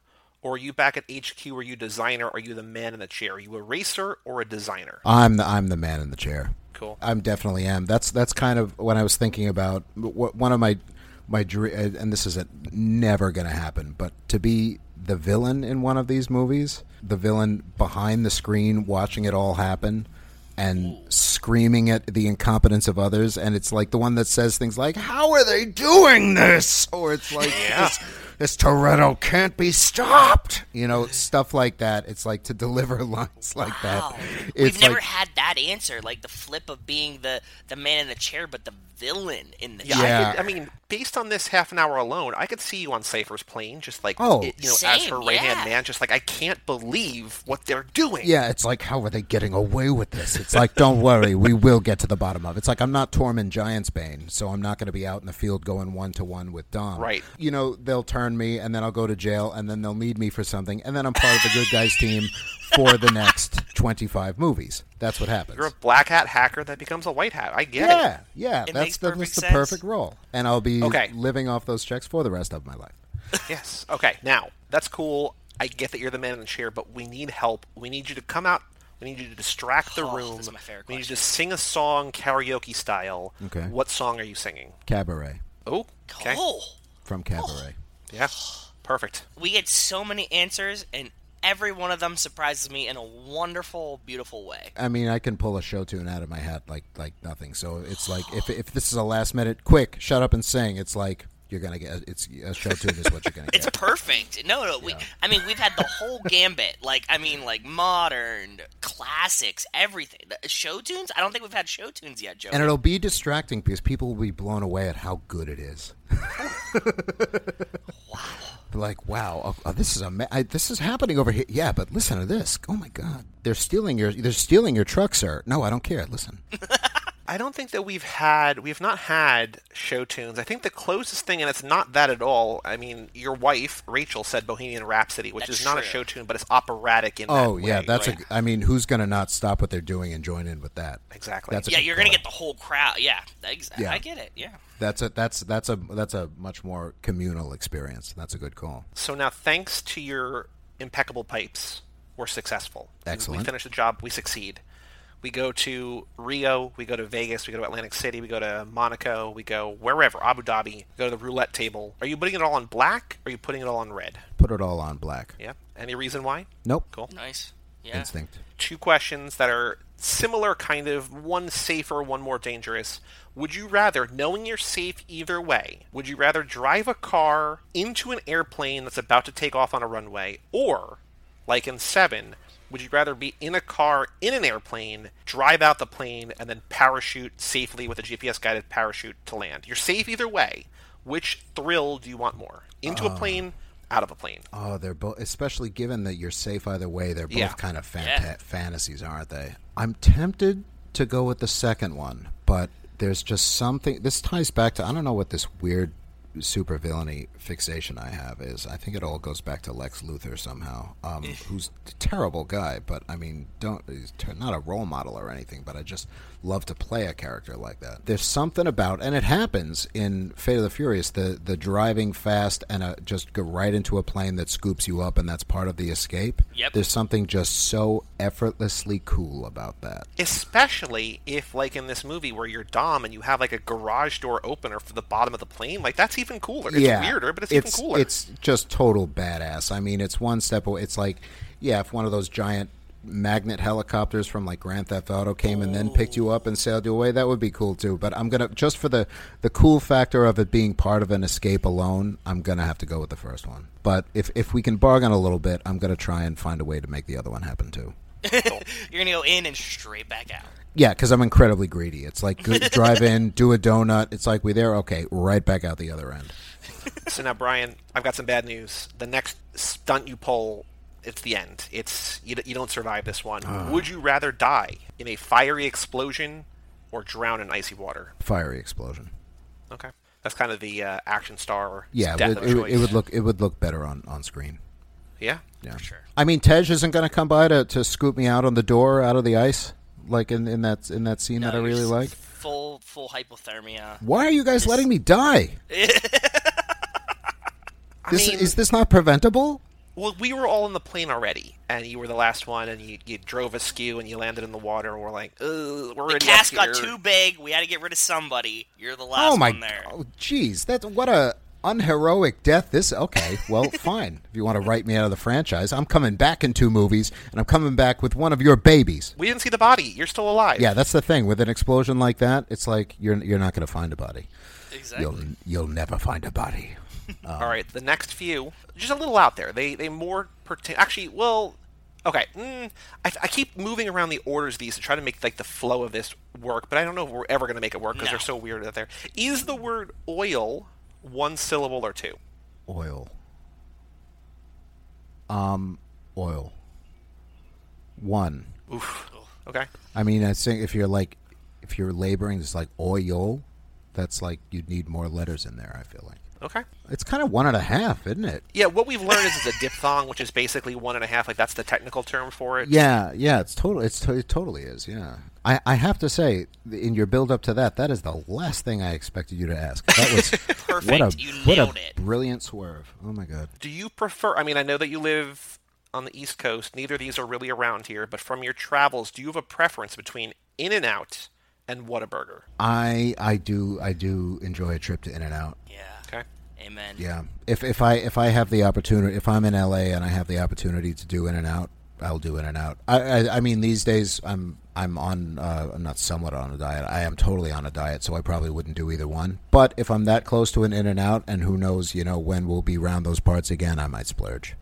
I get it. I feel like, and so that just stems from the fact that, like, Joe loves In-N-Out. I'm unimpressed by it, but I like Whataburger. But I feel like there's an inherent disadvantage that, like, Whataburger is so contained to Texas, and I feel like most people, especially the people who we talk to, are more likely to have gone to LA, and, like, it's such a cultural thing out there to like In-N-Out. And I feel like it's just at a disadvantage, but I will still ride or die with the people who've said Whataburger. I'll say I have a lot less experience with Whataburger.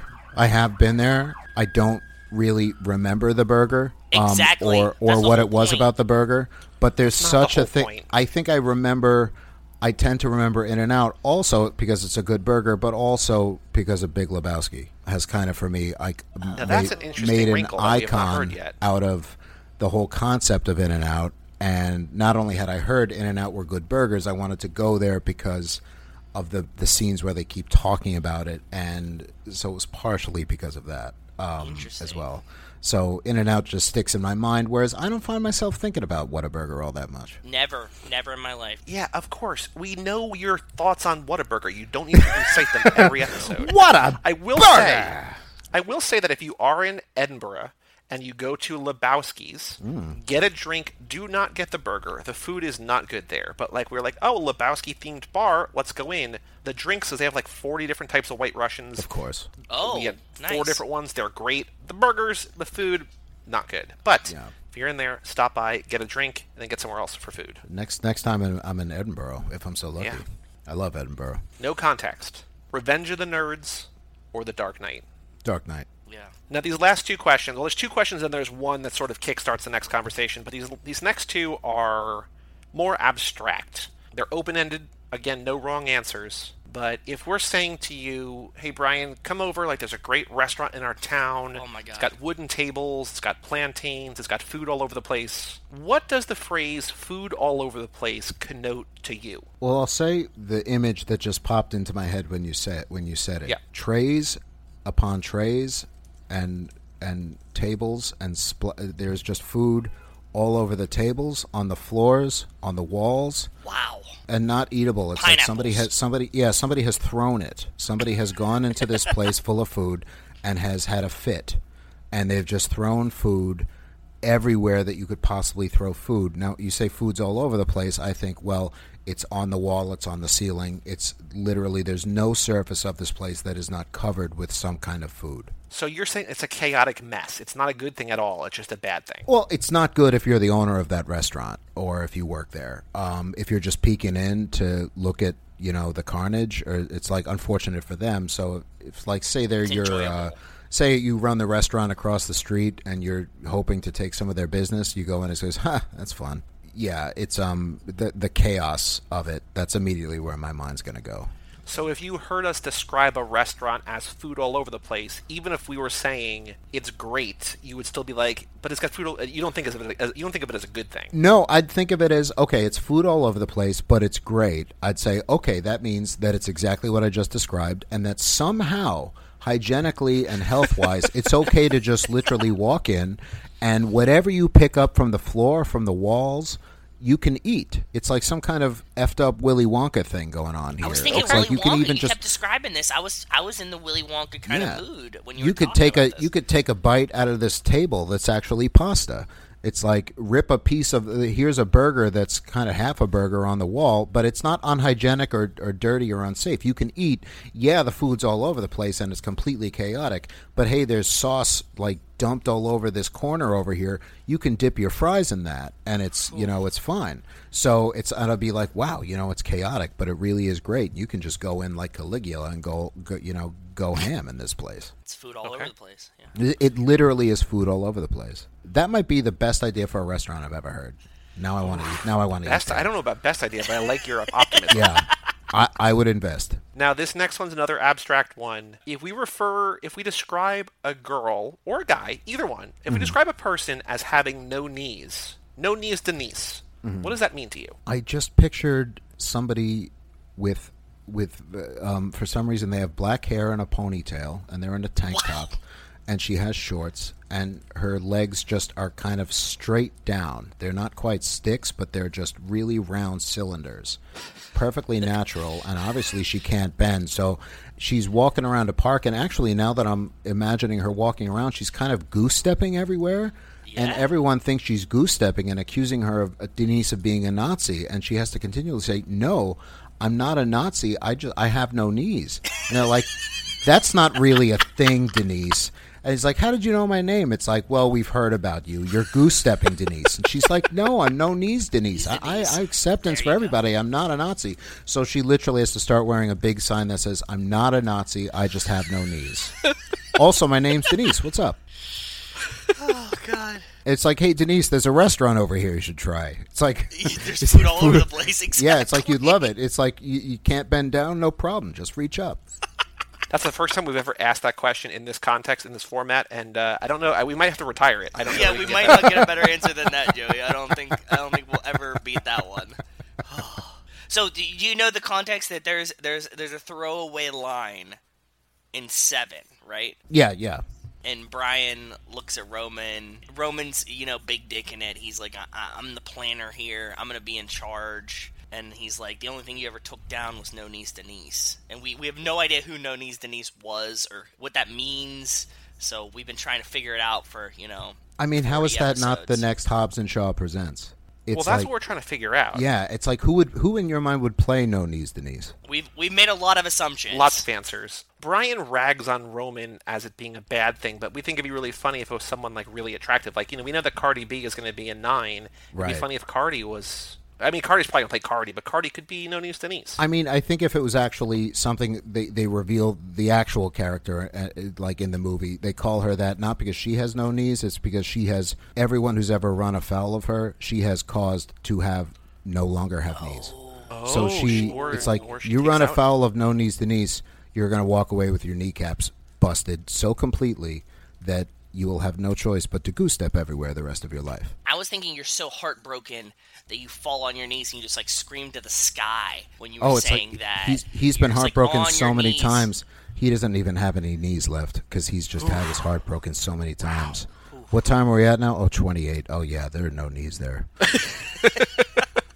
They haven't had knees since 22. 22 was very bloody where they lost all the knees. Well, somebody please get this man a pillow so when he falls on his knees, well, what is he doing to all of these people? He's obviously pissing them off. He's getting his heart broken so many times. It's like when they canceled Selfie, that was the 3rd time he fell on his knees. May it rest in peace, Karen Gillan. That wasn't even a joke. I love that show. So, very last question before we talk about this movie and actually kick off with other questions, because of course we got more questions. But do you have, and you mentioned one earlier, you said she was up there, but do you have if you had to say one, do you have a favorite character in the franchise? I know you said Letty was up there. I don't know if Letty's number 1 or not, but you said Letty was up there. Letty's up there. I think that's more of a Michelle Rodriguez thing.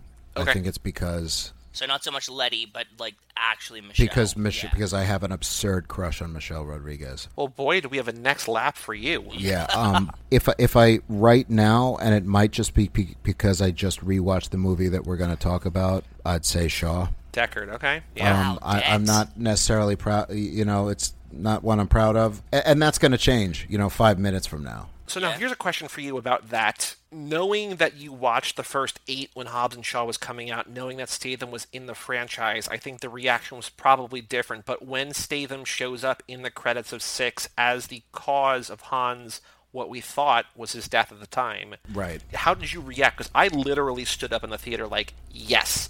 They answered my prayers. Even though I had never seen, I watched 5 first. And so 6 was the first one I saw in theaters. I didn't have a long history with this franchise, but I was I can't imagine a better thing happening. I stood up, arms raised in triumph. They did it. Yeah. How did you react when you saw Statham appear for the first time in the credits of 6? I was expecting him, of course, because I knew he would pop up. I wasn't expecting him to pop up in those credits. And I'm also a big Luke Evans fan. I love Luke Evans. I love pretty much everything he does. I think he's extraordinary. So I love that. I also love that they're brothers. And I love that in Fate you get to see them, fully, working together. Who is going to top him? And that whole movie, I'm like, well, it's probably Statham is going to be the one that's going to, obviously, because I knew for it to play out, for him to join the team in 8, he would have to be the villain in 7. But I didn't think it would be revealed there, so I did give an audible yeah, and then I wasted. I was going to do something else, and then it's like, oh no, we're going right in the next one now. It's like there was no break. That was the best thing about that is because I'm just like we were going to take a pause. It's like, and now we're not. Nope, love it. Yeah. So now to kick off the conversation about Fate, here's 3 questions. Answer 1, answer 2, answer all 3, whatever you want. 3 questions. Do you have a favorite car movie? Because we are kicking it old school this lab, so in our off weeks, when we're doing episodes that are not about the Fast and Furious, we're watching all classic car movies. Right. So we're interested in people's favorite car movies that are not in this franchise. So do you have a favorite car movie? Number 2, do you have a Barbie dream car? Is there a car that you have always wanted if money was no object that you would go out and buy tomorrow? What's your Barbie dream car? And then number 3, and maybe this goes back to what you were doing that write-up for Sci-Fi Wire before. Do you have a favorite car or car stunt in the Fate of the Furious? Maybe the stunt was what you couldn't survive through, or maybe that was a different stunt. But favorite car movie that's not in this franchise, Barbie dream car, favorite car or car stunt in this movie? It's still a little early for me to say favorite car movie of all time, because there are some, I mean, I love a good car chase, and there are so many movies that have some great ones. It's not a car movie, and it's not even really a car-centric scene. It's more of a truck scene, but in Raiders of the Lost Ark, the truck sequence, oh yeah, nothing's going to beat that for me in terms of vehicles and a guy on a horse then taking out a convoy of Nazis. I mean, that's that action's kind of not going to be there. But that really has nothing to do with racing. I'll say recently, the car movie that knocked me flat on my ass was Baby Driver. Oh, okay. I'm predisposed to love it because I'm a huge Edgar Wright fan. I think he's just utterly gifted. That movie does things with sound and editing the sound and the music to the sound effects together in a way that that blew my damn mind. Aside from the fact that the action and the cutting of the driving and everything is just so well done. That movie knocked me completely flat. And I was expecting it to, because, I have a lover of everything Edgar Wright. I have, you're expecting it. And then it took some turns where I was like, wow, I didn't see that coming, that have nothing to do with cars. But yeah, that one in terms of the car action and the choreography and just things he does with that are just amazing. I would say, what was the second? Remind me the second question. Barbie dream car. If Barbie money dream was no car. object, what's your ideal car, your favorite car, what you would have if money was no object? Doesn't need to be expensive either. Are you a car guy or not really? The thing is, not really. That's probably a stupid thing to say on this podcast. No, I'm not at all. No. Yeah, not at all. I've never gotten into cars. I mean, so it's the kind of thing I think of something like an Aston Martin. Oh, Bond, a little bit of Bond in there. Yeah, like a classic one, probably for the Bond thing. Like if I'm going to cruise around town, here's the thing: am I driving this car? I mean, it could either be you're driving it or you're just showing it off, but you're proud of it. It's what you want to reflect you, kind of. Yeah, I like an old school Rolls or something like that, and Cool. I'd feel a lot of guilt about having something like that, and probably would never drive it because I'd crash it. But I'd say if I'm going to cruise about town and really want to show everyone how big my dick is and everything like that, I think an Aston Martin or something like that, I'd have it stolen from me within 5 minutes. Well, that's the end of the Barbie dream car. And then they say, what, Barbie? Anyway. And then the last question is, I don't know if this is what you wrote about, if the stunt that you tried to survive was a car stunt, but do you have a favorite car or a favorite car stunt in the Fate of the Furious? I mean, it's hard to beat the Ice Capades. Oh, yeah? I think that's the heading I gave it. It wasn't, I don't think it was number one. I think cars flying out of the plane was number one, because cars flying out of a plane. I love the scene where Cypher says "make it rain," and all of the cars just go out of the zombie garage. cars. Yeah. When she's just making all of the cars activate and is using all of them. It's it's utterly ridiculous, obviously, but it's such a cool thing for a villain to have in their pocket, and it proves very formidable. So that's a really cool scene too, and you buy it the way it's shot and everything. It's like you realize this is ridiculous, but especially with this movie, the way it's directed, and the franchise in general, you always know where you are. There's not a lot of you feel lost at sea. in the action and everything, you know what's happening where and who all the players are and where they are in relation to what's happening with everything else. Something I appreciate with action. So that sticks out. But I mean, how do you beat the extended eye sequence? And I wish I know they have to sell the movie, but you're expecting it the whole time because of the trailers. I don't know where you fall on this, but it's something that I have preached for years, like close to a decade now, and I finally have gotten some people, including Joe, to kind of, come to my side. But I just don't watch trailers for any movie that I even think that I might be interested in because, I know I'm going to go see F9. Have you seen the F9 trailer? I have, and I know, and the big reveal. It's like, think of how that would be if it was in the theater. So we knew John Cena was going to be in it just from the trades. So for the trailer to reveal that he's Dom's brother, you're like, oh my god. And then 2 minutes later, because it's a 4-minute trailer, then Han shows up. It's like, what the why would you ruin that? Unless there's bigger reveals they're not revealing, but I don't think so. I don't know, because did they think that they were losing Fast and Furious fans after Hobbs and Shaw? Did they need people to come back? Why else would you spoil something that mainstream people might not know? I think if you love the movies, if you're the kind of person likely to go see F9, you know Han. If you're on the fence, seeing Han is not going to sell you. No, it's not going to be like, oh, I was out of this franchise. Oh, wait, Han's back? Okay, I'm going. It's like you were going anyway. It's so it's one of those cool things that would have been a stand up and shout moment, surprise in the theater. But now we know, so now we're expecting it. We don't know how, and we don't know the whys of it, and I'm sure, and that'll be cool too. But that's one thing I got to respect what they did with Avengers Endgame. Almost everything in those trailers is from the first act of that movie. And so by the time you get to Portals, you've seen none of it. You haven't seen any of it coming. Yeah. And so it's just the biggest payoff you can imagine. Same with, it's kind of the reverse of, I always call it the trend in trailers of the Children of Men thing, because when that movie came out, and that's a brilliant movie, but the trailer for that movie tells you every single thing that's going to happen in it. That trailer plays, and it's like, can I know more about the plot, please? Well, it just told you. It doesn't matter. Yeah, it's incredibly shot and everything, but it tells you pretty much every beat of the story. I understand they have to sell it. I get it, but I wish, and it's, of course, we expect what's the next big crazy thing going to be, especially with this franchise. So they have to show a submarine popping out of the ice. It's just, the unfortunate thing is you expect it then. So that whole scene part of me is like, when is it going to pop out of the ice? In the Tokyo Drift trailer, they show Han getting killed. In Furious 7, they show the cars jumping between the buildings. Like you're saying, in 8, they settle with the submarine. It's like, stop doing it. Yeah. Just stop doing it. I'm glad that with Fate, they didn't show, even somebody watching the trailers for Fate, knowing nothing about the franchise, I was still thinking, it's like, oh God, why does he turn on them? It's like, why is he doing that? He's all in on them. Why is he turning on his team? And at least they didn't reveal that in the trailer, right? Because that's always the big question, and that's like and then you're sitting there, you just want to scream it to Letty and the team. It's like, this is what's going on. It's because Elsa Pataki's storyline's still going on, and he has a kid. This is why he still loves you. It's like after we find out, the other characters don't know yet, so that's like the double thing in there. And then of course the beauty of it is he's had the upper hand the whole time. We just didn't really know, because of course he does. It's like how the tagline of that movie wasn't like, family is his strength, also his weakness. Because and that's the beauty of it. How many times did they say family? I want to see him lifting weights saying family is my strength.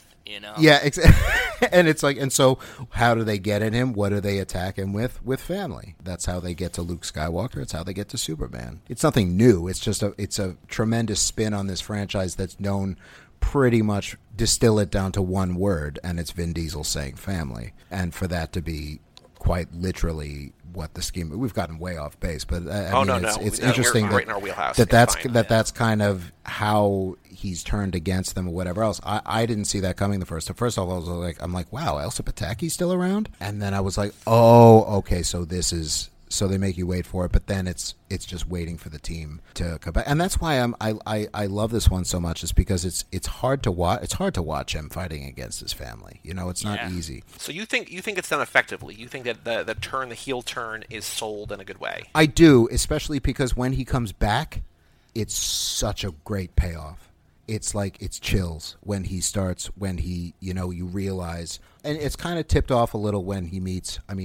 Dame Helen Mirren is in this movie. Yes. And the first time I was like, what? That was a surprise, because for some reason that escaped me. And as a fan of, this is probably completely off topic or whatever else, but as a big fan of British theater and pretty much anything British or whatever, I mean, she's literally royalty to me. But she's also no stranger to action movies like this either. So, but just to see her in there, slapping around Jason Statham, it's like, talk about somebody I never thought I'd see in a scene with Jason Statham. She got on this, right? She was doing an interview, and they were like, what movie would you like to do that you're not in? And she was like, I'd like to be in a Fast and the Furious movie. And Vin Diesel saw the interview and was like, called her and was like, really? And she's like, yeah, I would really like to be in one of those. That's the thing. Whenever people like ask her, it's like, you're this British legend. Why do you want to do something like this? I'm thinking, it's like, why would they not? It's like, how much fun is this? I'm like, they're people just like everyone else. Why? It's like Judi Dench, Dame Judi Dench, rather. It's like, how long was she M? It's like, because it's fun. And she has a funny story where I think it was with World Is Not Enough, where she's making a bomb out of a clock while she's in jail.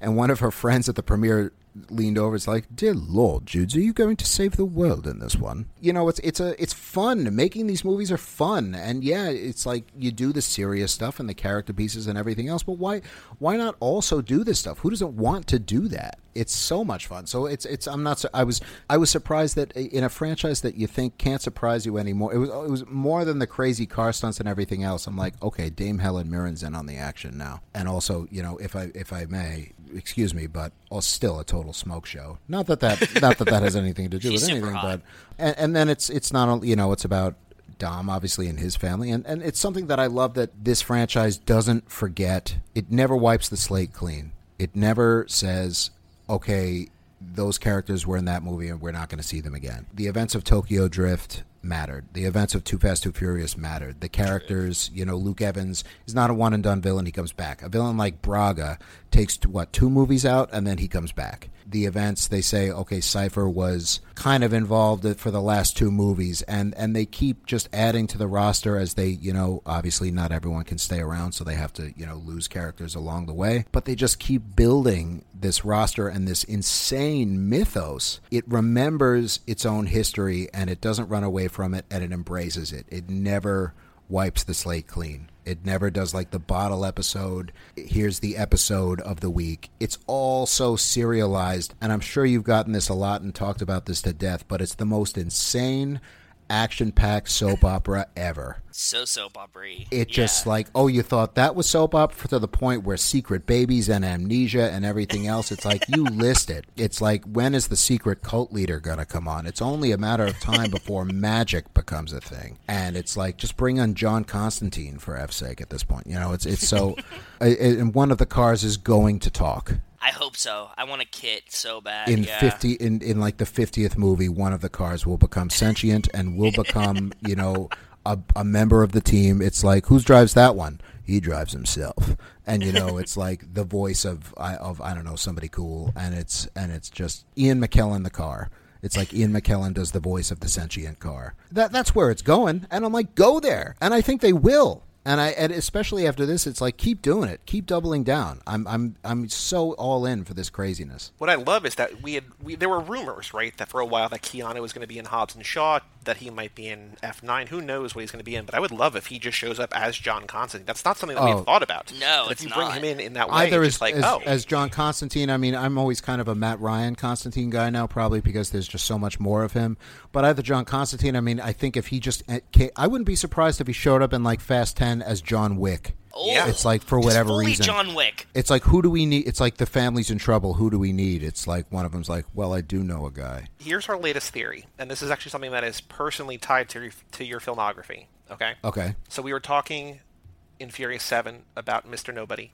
Right. And we were talking since then about what Universal properties they could cross over with that could conceivably make sense. Mm-hmm. We don't know anything about Mr. Nobody's history. We don't know what organization he works for. We just know who he is, like what he looks like, how he dresses, how he acts. Our latest pet project is that he is actually a member of the Men in Black. Oh. It's a Universal product. Here's some added information from this movie. So he looks very Men in Black. His suit is even more black in this movie than I think it was in Furious 7. Yep. I will say that F. Gary Gray, the director of this film, also directed Men in Black International, which our guest played Cabby. Can you please Yeah. give me a minute? What was your role in the Men in Black movie? I see Cabby, but like, what did you do? I'm in that movie. What I did was drive around and improv lines with Tessa Thompson for 2 days. Amazing. That's awesome. That was a lucky get, I'll tell you that. And they ended up, there's not a lot of it that ended up in the movie, but I am there. It's early on in the movie where she hasn't joined yet. She's chasing them around the city, and I'm the cab driver that is begrudgingly helping her out. They used about maybe half of it, and then, because we had so many ad libs, because this was the last week that movie was shooting, and Hemsworth had already wrapped. This was her last 2 days, so my last take was also her last take. I had been there for 2 days. Wow. She had been there for months. So they started popping champagne and coming around. I'm like, oh, wow, this has never happened to me before in a movie. And it's like, yeah, no, it's not. It's for her. And I'm like, and they tapped me on the shoulder. It's like, you can get out of costume now. I was like, okay. But I'll say, like, she is just the nicest person ever, and so much. At that point, they were riff. It was clear that they're riffing left and right, and they were, you do the safe pass, and here's how it's scripted, and then after that, and she let it. She's like, I just accidentally let something out because it stumbled, and I just kept going. And she's like, that's great. Let's just keep doing that. We did the safe take, and I'm like, okay, well, if Tessa, okay, I was like, okay, Tessa Thompson. Okay, Valkyrie, I hear you. And the thing is, I'm literally driving the cab. You're driving. You're not being pulled. You're actually driving. No, I'm actually driving. And so I'm like, oh, my God. And I only met F. Gary Gray. I didn't meet him the first day, but he came out the second day, and I talked with him a little bit. He was a really nice guy. And again, it's one of those situations where I'm like, I am nowhere near cool enough to even be standing next to this man. But it's hilarious because I'm actually driving this cab with acting in a mask is one thing, acting in a costume or whatever is something else, but acting via car is not easy, especially so it's like, drive up, and you're a cabbie, so they're like, drive up really fast, hit this mark right here, hit the brake, open the window, say the line. It's like, wow, that's really hard. It's like, that is very, very hard, especially because I've been living in New York. I haven't had a car in years. Right. Yeah, they made sure I had a driver's license, but so we're getting towards the end. And meanwhile, I'm driving, and the cab driver whose cab we were using could not turn off the cab available sign. So there's this one sequence where I'm driving. Tessa Thompson comes and runs in. She's just seen them, jumps in the car, and says, follow those cars, and the huge Men in Black cars pass. And that's when, as soon as they start by me, the intercom in the special radio in the car just starts screaming, go, go, go, and I'm just supposed to peel out and hit the gas. And so we do, and then they get the shot, but the thing is then to reset, I've got to, and this is down in Dumbo, I've got to drive all the way around the block to get back. I'm in this cab that says it's available with Tessa Thompson in the back seat. And Dumbo is packed, and everyone is flagging us down. And you're screaming at me. It's like, why aren't you stopping? You can't do this. And I'm like, what do you say? It's like, I'm an actor, and I'm sorry, but I have one of the Avengers in the back seat, and I have to get, And I feel said that's to her, a good excuse. I mean, I'm like, try it? And I almost did, and I said to her, I'm like, can I take you somewhere? Do you feel unsafe? Do you want to get out? She's like, no, I'm fine. I'm like, okay. And she really trusted me. And this was before Endgame came out, so I was like, so Valkyrie's going to be in it, right? I didn't say that. I wanted to. I would be like, what's going to happen in Westworld, really? And talk about someone who would be great in the Fast and Furious franchise. She then said, it's like, you should just pick them up, and we could make some money on the side. It's like, could you imagine? It's like, hello, I'm a nobody, and here's Hollywood A-lister Tessa Thompson. Cab. Yeah, but we were getting, holy it's fuck. like the best cash cab ever. We were getting towards the end of the day, and they're losing the light, and we needed like this final thing where my cab comes screeching up into place. Here's the mark, and just a few, like 2 feet away, is two of the most expensive, biggest cameras you've ever seen in your life. More lighting equipment than I've ever seen, and about 25 actual people setting it up to get the car coming in on fully frontal like that. And I'm, of course, taking it gingerly because I don't want to kill 25 people or destroy these 2 cameras or anything. So I'm coming in, and I'm supposed to just jam the gas and just stop right on this mark. It wasn't lost on me that they're losing light. And F. Gary Gray himself comes up, and he's talking to the AD, and he says, okay, that was great. Now, 2 things. Don't stop so soon. Be a lot faster. And then he just walks away. And she turns and looks at me and is like, get closer and faster. Got it? And I was like, yeah. And I'm like, but I'm not a stunt driver. Yeah, I wanted to point that out. Like, I'm not a stunt driver, and this isn't just the director saying this. I'm like, this is the director of one of the Fast and Furious movies saying this to me. It's like, how did I end up in this position?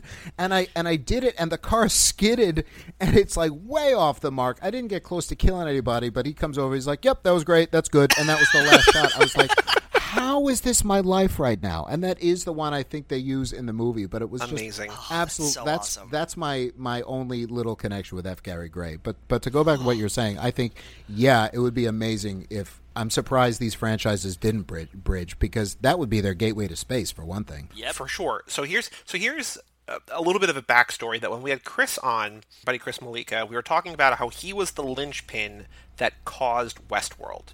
Because his scene in Westworld, the episode of Westworld, basically he is asked if he wants to ravage Dolores, and he says no, or something along those lines. And then he says yes or something, and she snaps, and then she goes on a murderous rampage, and that's what actually causes the effects of that's in episode 2 or 3, right? It's very early on, and that's what sets the pace for the rest of the show. Yeah.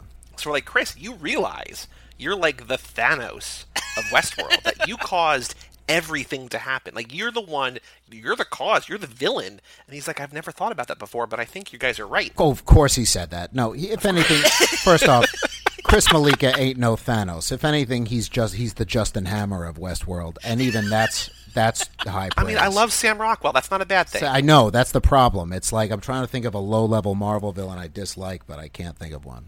It's like, he ain't here's Thanos. the idea. I mean, aside from the fact that we just think that Chris Hemsworth and Tessa Thompson, and also Tessa Thompson, the Westworld connection there too. She's Charlotte Hale. This is all maybe one universe. Who knows? Yeah.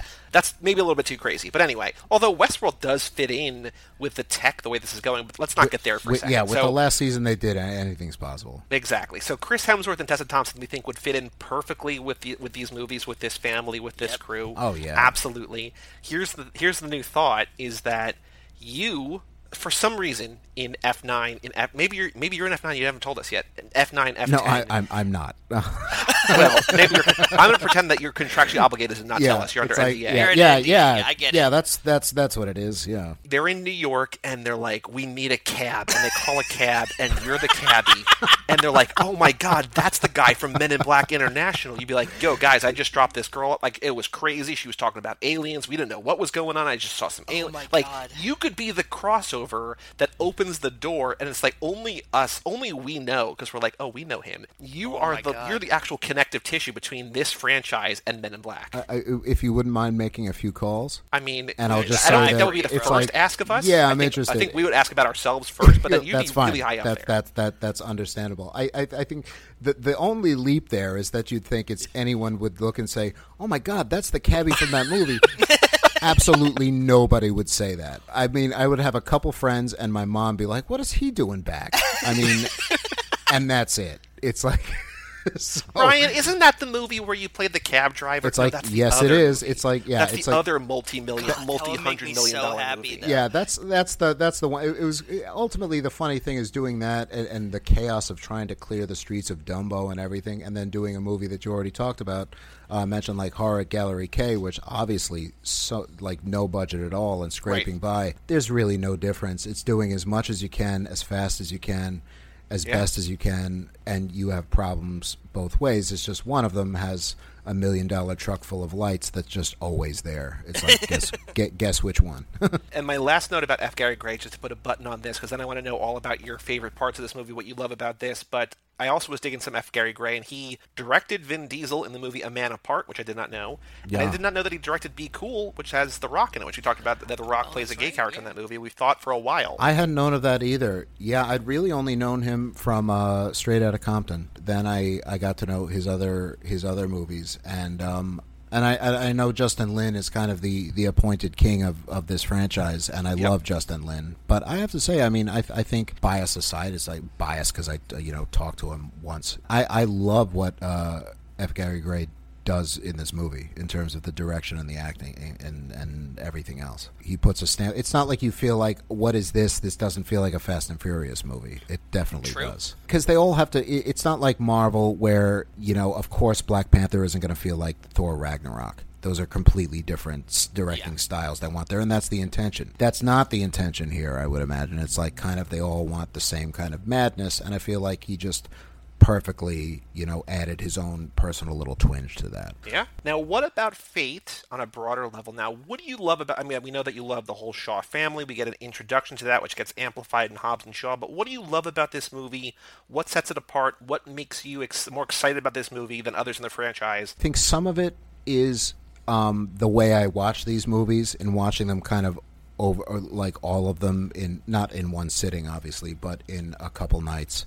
Yeah. It was all building up to this. I knew this was the ice one and the one with the submarine or whatever, and this, and the one where Shaw and Hobbs had to work together. So in a lot of ways, this is the one I was waiting for the whole time. Okay. And it didn't disappoint. I was waiting for this one because when I remember, even as I said, when I saw the trailers for this, I'm like, this looks insane. This franchise looks like it just doesn't care about anything anymore. It's just going for it.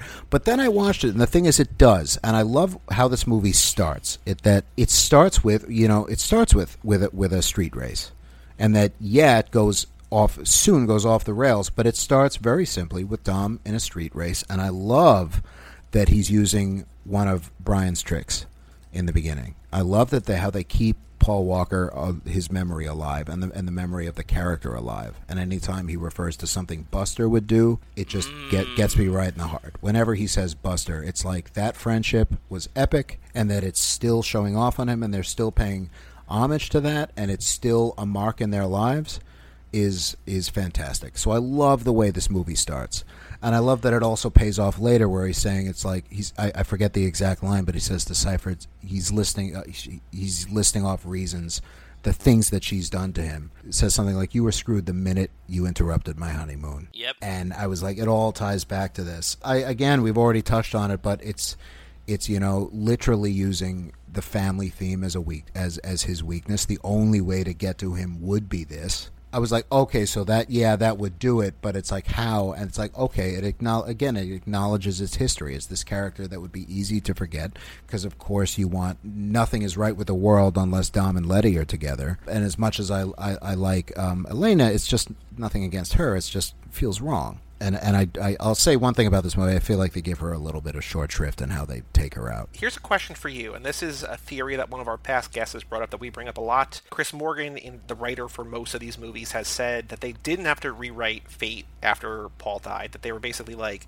this is the story we always wanted to tell. We wanted to have Dom go against the family. But one of our past guests, Kate Hudson, not the Kate Hudson, but the Kate Hudson to us, right? She thought that Fate, the story of like Cypher kidnapping a baby, was originally meant to be Mia and their baby.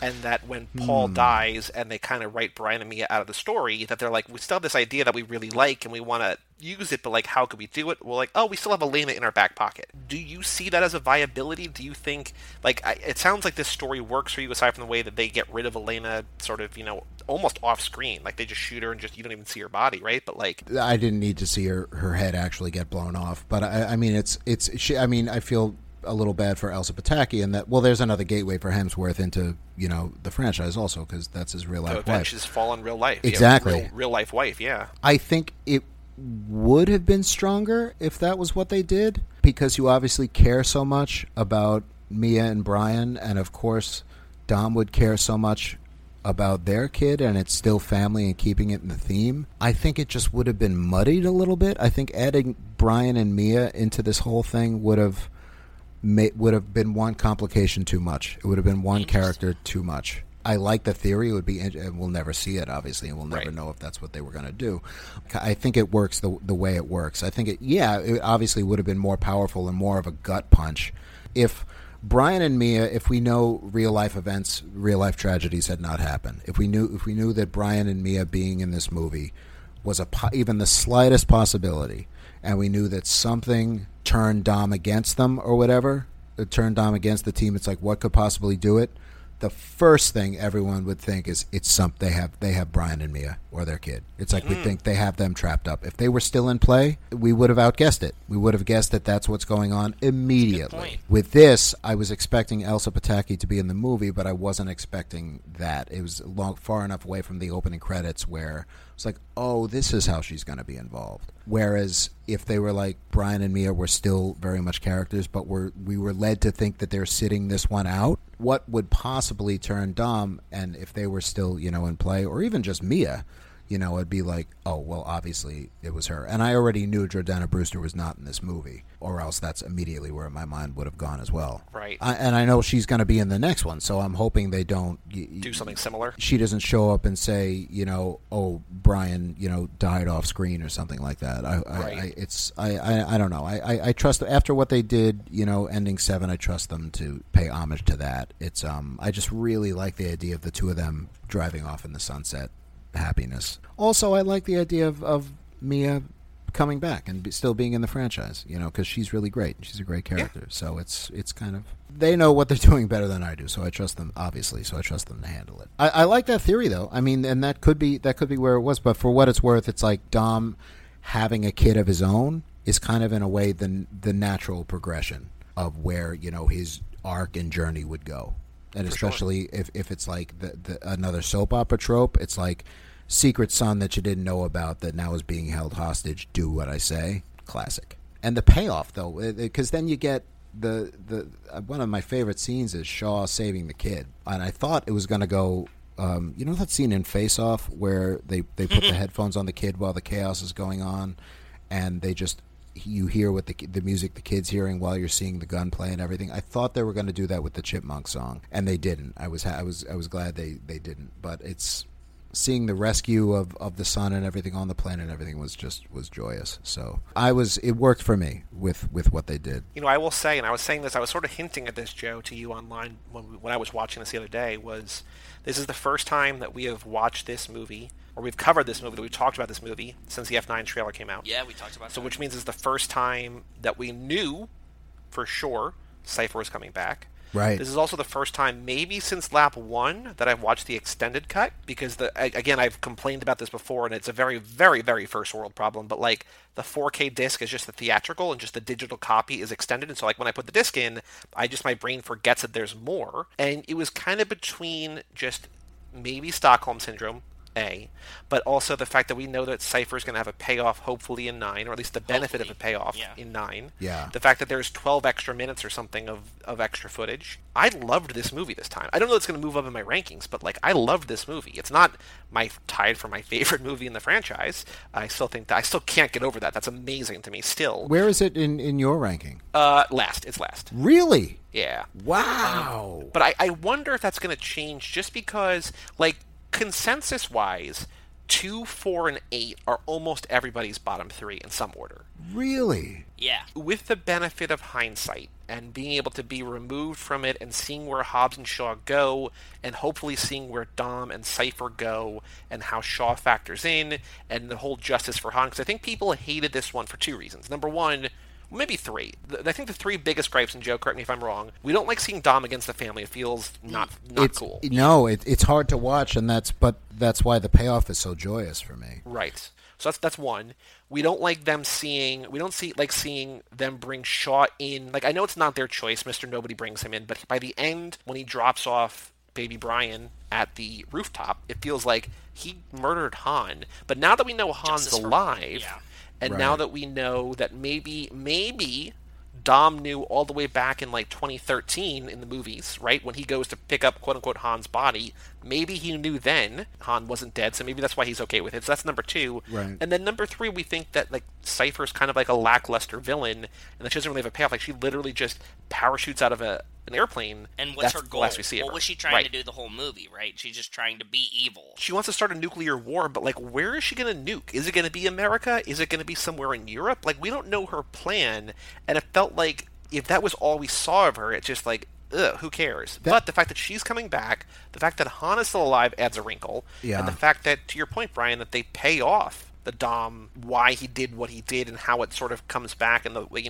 you just let your foot off the tiger's neck, and the way that he gets back at Cypher. Like, I think all of this, like, history is being kind to this movie in a way that, Joe, you and I had always hoped it would be, but never really had full hopes that it could be. Yeah, well, we talked about this, and just to explain to Brian that when we started this podcast, this project, I was always dreading watching 4 again. But if you watch 4 in hindsight compared to when it came out, it's the foundation for what they grew from it. Yep. So for me, when I watch 8, I'm disappointed by it, but I'm hopeful that when we get to 9 and 10, that in hindsight, you're like, oh, look at the groundwork the 8 set for us to get to here, right? Yeah. So that's what I'm always hoping for whenever I watch this one. I can see that being the case. I think a lot of it has to do, at least for me, is because my personal experience and how I watched these, in that it was the end of my epic journey. It was, the big finale, at least at the time. And yeah, from now on, every single one of these I'm going to be seeing in the theater. Are you nuts? I can't even imagine. I know how Astoria audiences go nuts when seeing these big movies, on opening night. Well, I will say, I don't want to dissuade you from being in Astoria, but, assuming movie theaters still exist in April, and assuming that, like, AMC still exists and that we all feel safe enough to go to the movie theater, you are more than welcome to join us. We usually go up to the Palisades Mall, which is halfway between our houses, which is not that far from the city. No. And you could join our family watch party. Oh, I'd love it.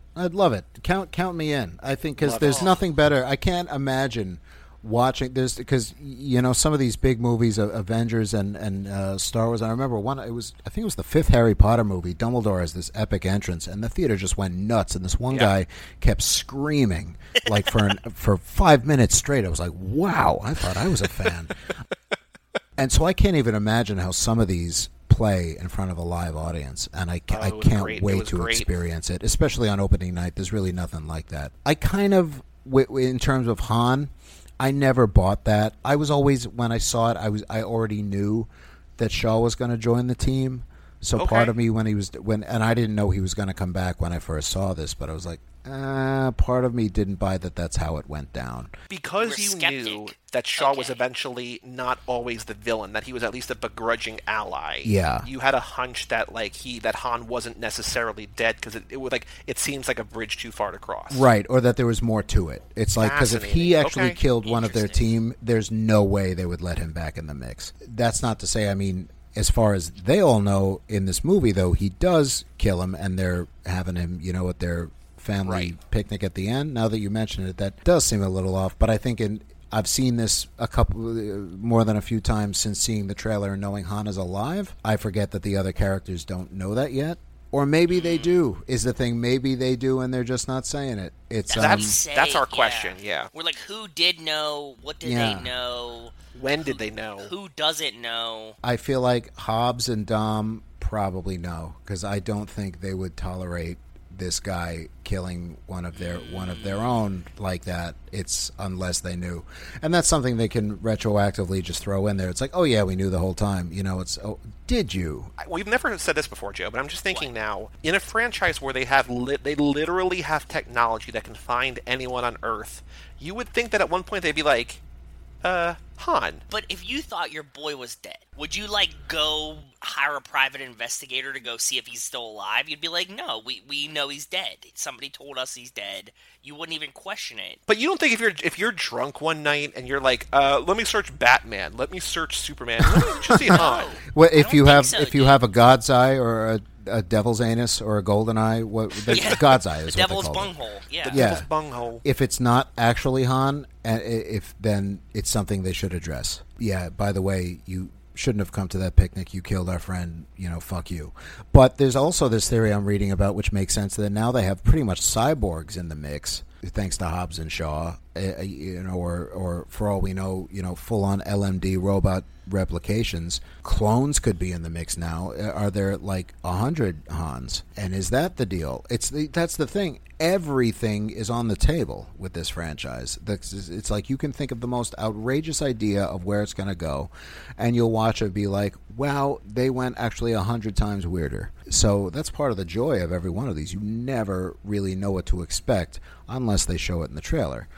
So now we can expect Han to come back, but we don't know how. For all we know, he'll grow a laser arm in like the end and start shooting fire out of his eyes and be like, wow, okay. Well, they did not show that in the trailer. You know, sometimes I forget, and I imagine this might happen with you guys, that sometimes I forget what happened in which movie and who, especially because sometimes I'll watch a little bit of one and then the first half of another, kind of like how I sometimes do with Lord of the Rings. I'll watch like the end of... Very lifetime way to watch these movies. Yeah, I'll watch like the end of Fellowship of the Ring and the beginning of Two Towers sometimes. It's like I'll be weird like that. And so I've started thinking of this as one giant tapestry, like, again, the most expensive ongoing big screen soap opera that's ever been. So I kind of... This is just, you know, what episode did that happen in? Oh, that's in the baby swap, Amnesia. No, that was after that. His friend's dead, but they forgave him. Oh, he has the secret baby. Is she dead yet? No, she's still around. She's going to die. Okay. You know, it's... I think of it as just one giant thing now. And I'll say that I love that Natalie Emmanuel's in the mix. Yeah. I think she's a fantastic addition, and I'm curious as to if she's actually interested in either one of those guys, or if... That's what I was going to say. Do you think that she winds up with one, and if so, which one? Well, she also says, I mean, we've pointed this out before, she says, what's my last name? But her last name, according to a screen somewhere, her name is Megan Ramsey. So the fact that they don't say, oh, your last name is Ramsey, it's like the most obvious... It could be either, but like, just say Ramsey. One of you idiots, just say Ramsey. I would have been like, that's a trick question. You don't have one. I was expecting that to go, it's like, I like you both, but it's like, I like girls, or something like that. Yeah. I totally thought that's what they were going to do. Nice. And I think, in a way, it's like she's kind of too cool for either one of these guys. 100%. I'd put her with Tej if it was one of the two of them, because Roman's talking a good game, but I'm like, no, it's like,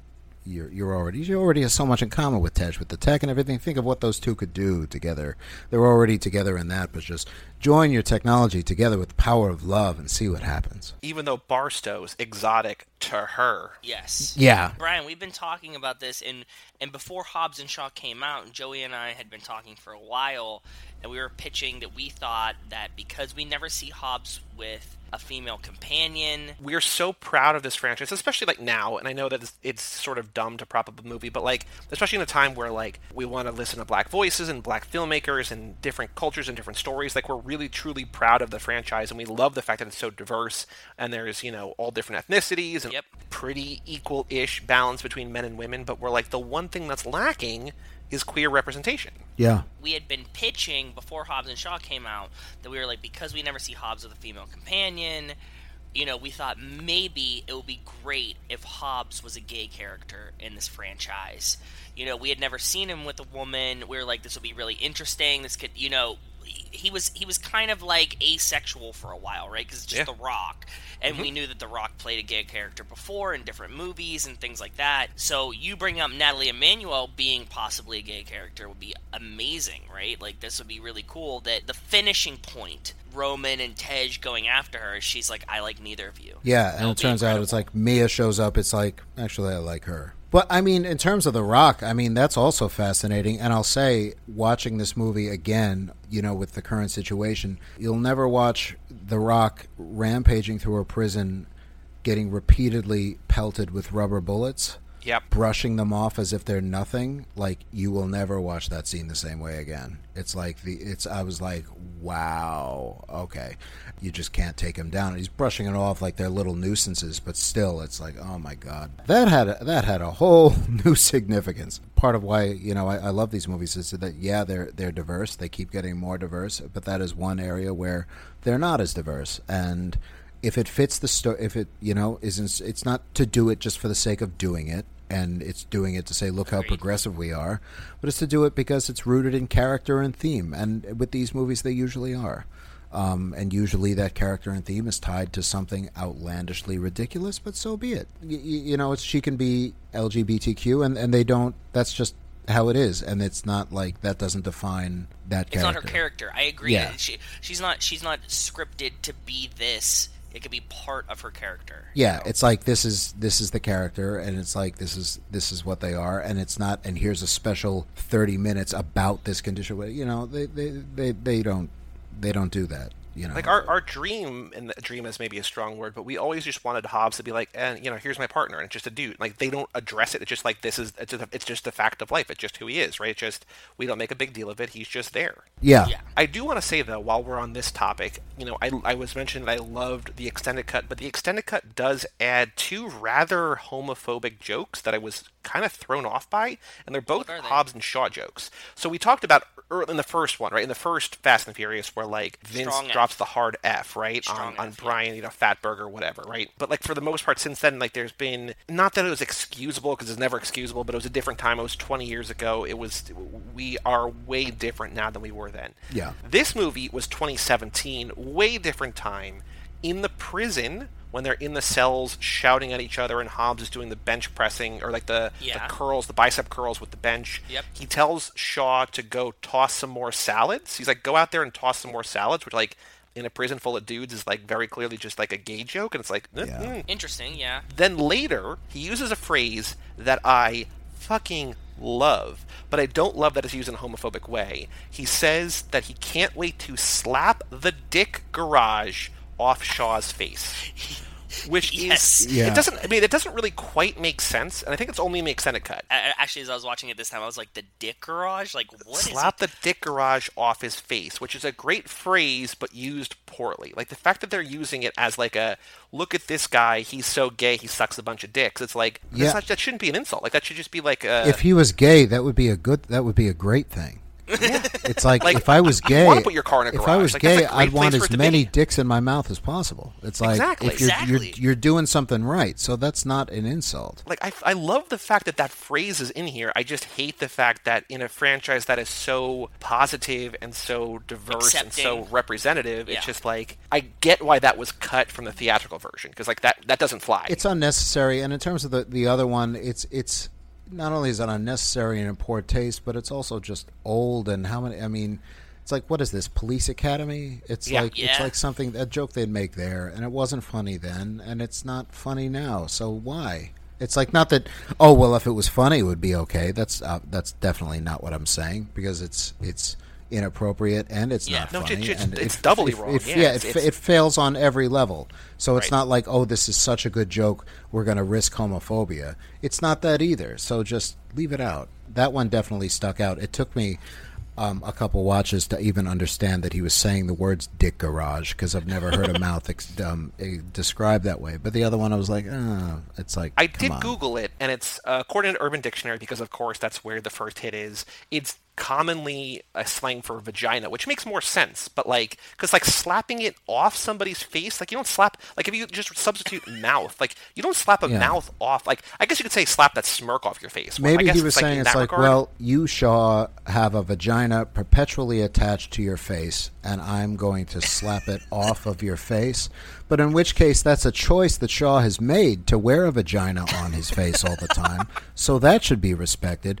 Also, scientifically, that's quite a feat, and, should be studied and celebrated, if anything. It should not be slapped off. Absolutely. The fact that it's able to, like, survive and you're able to, like, keep it fresh. Fresh is the wrong word, but you know what I mean. Don't balls are shriveled and, whatever. Don't grow balls. Grow a vagina. That's tough. So it's maybe I don't know. I would love to. It's funny how a little line like that can kind of spark this entire line of thought where I'm sure they just weren't thinking twice. But it's I mean, just think about like the phrase, no knees to niece has led to probably 2 hours exactly. of conversation about and that's what I love. It's something I love about, not love about this particular joke, but I love about lines like you're saying about no knees to niece, and that it's something that Star Wars does very, very well. It's something that Tolkien always did very well and translates well into those movies. It's that they have these little asides. I always call them Battle of Tanab moments, because it's like where Lando says, somebody must have heard about my little maneuver in the Battle of Tanab.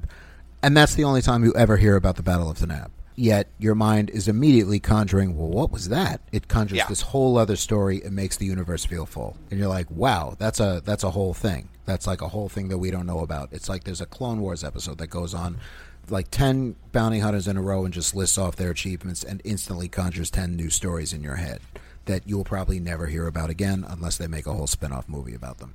And I love that this franchise does that with little throwaway lines like that about, It just says no knees to knees. It doesn't explain it. Yet you're thinking about it. You keep coming back to it, and it's like it works your own imagination because you fill in obviously with either a completely goofy story or one that would be more suited to the world or one that's kind of both. It's like, well, what's your version of that? I love that it works those, imagination storytelling muscles and that they don't over-explain things like that. Yeah. I mean, they almost literally don't have time. Like, they can't spend 10 minutes on that because, like, what are they going to cut out of the movie? They really don't. I love that they have the freedom and that they allow themselves to kind of go off with a random drop of a character like that we may never meet. It's like that's a way more interesting thing to say than, make another drop the soap, toss the salads prison joke, which is it's come on. Two other quick notes I want to make about the extended cut that I don't know that we've talked about in a while. One thing, especially knowing that Hobbs and Shaw, like I have not seen the extended cut for sure since Hobbs and Shaw came out. Toward the end, after they have the scene in New York, right, where they have Dom as like the 1600 horsepower Mustang or whatever, like the crazy car, and they all have the harpoons, and like he wrecks them all. There's the alleyway, and Shaw looks like he gets shot and killed, right? And then we go back to the garage, and there's a scene in the extended cut, which I don't think is in the theatrical cut, because I don't know that you need it. But Hobbs specifically asks after Shaw, he says, Deckard, and then somebody says, I think maybe Little Nobody, he didn't make it. And Hobbs punches a wall. And I was like, wow, like that...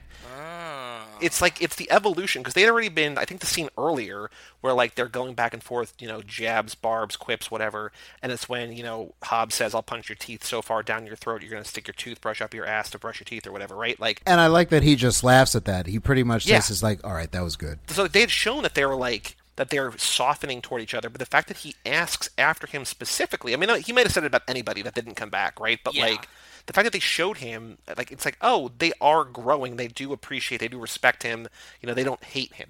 Hate this guy. Yes. Yeah. I always watch the extended cut, so I don't know the differences. So you talking about the differences between the theatrical and the extended is interesting to me. I've only ever seen the extended, and that's what I watched again this time. And I think that's especially going from, the whole movie starts with catch him when he's escaping, and we have to contain him. Fuck no, I'm not going to work with him.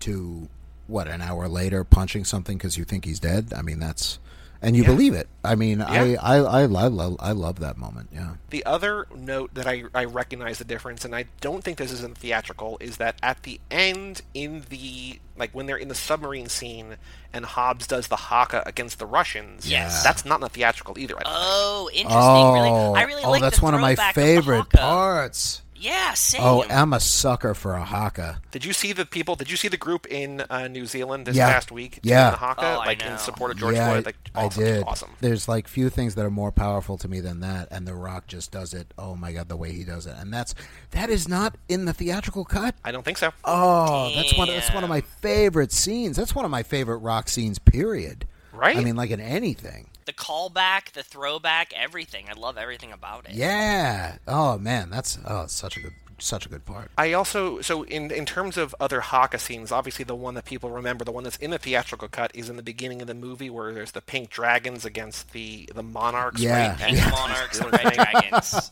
I was thinking red dragons. Yeah, sorry, pink monarchs, red dragons. Yes, I can't do anything but apologize. I forgive you. I was thinking how much cooler it would be, specifically where we are right now in the minute, if the guy recruiting Hobbs was Tanner. He looks like Tanner, but he's not Tanner. Right. Like, that would have required Tanner to have, like, a huge career jump, like, at his, like, age 55 or 60, right? Because he feels pretty much like lifelong LAPD, like, mid-level guy. Yeah. But now he's, like, at a role in the DSS or whatever to, like, be recruiting Hobbs to jobs. Like, it feels like that's a huge career swing, like, in the 11th hour. Like, that doesn't feel doable, but I would love to see the Tanner come back. People like, shit, is that Tanner? Like, I think it is. That would have been really cool. For some reason, the Hobbs being in the position he was in and being that high up kind of excuses, not that it needs an excuse, but how does this street racing team get involved in these much higher level events and thefts and schemes and all that is because, he's kind of the gateway into that in a lot of ways.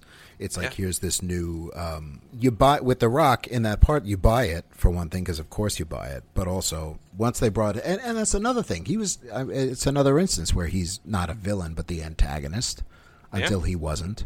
And now I can't imagine I can't imagine one of these movies without him. And I guess we're going to now. Is he in the next one or is he not? And who is fighting with who? Is this something you guys have talked about? Because I've tried to get to the bottom of this, and I'm reading it's Vin and The Rock that have the problem, and then I was like, no, it's Tyrese and The Rock that have the problem. It's like, who is fighting with who? And can they all just shut the fuck up and just get along? We should all shut up and get along. The beef was, and as far as we can tell, Vin Diesel, the actor, did not, because it's Vin and Dom in our brain, like it's hard to separate the two. Yeah, it's very Vin hard. did not like that his franchise, The Fast and Furious, from what we understand, this might not be exactly true, but this is the best that we can understand, that he did not like that his franchise was having a movie that he was not in, even though he wasn't in 2 and he was barely in 3, right? He left. But like the fact that this had evolved to become his franchise, and they're doing this spin-off with Hobbs and Shaw with The Rock and Statham, and like they're like, oh yeah, we don't need Vin anymore. When they were shooting Fate, this news apparently broke, and Vin got very upset to the point where he like didn't show up on set for like 18 hours or something, and like they just wasted a day, and so like he seemed like a real diva. So that's when like The Rock went out on Instagram and called him a candy ass, right? Not by name, not specifically by name, not saying Vin is a candy ass. I remember that, but I remember him work saying with their candy asses. I remember or the candy ass thing heard around the world. Yeah. So your confusion was that Tyrese in his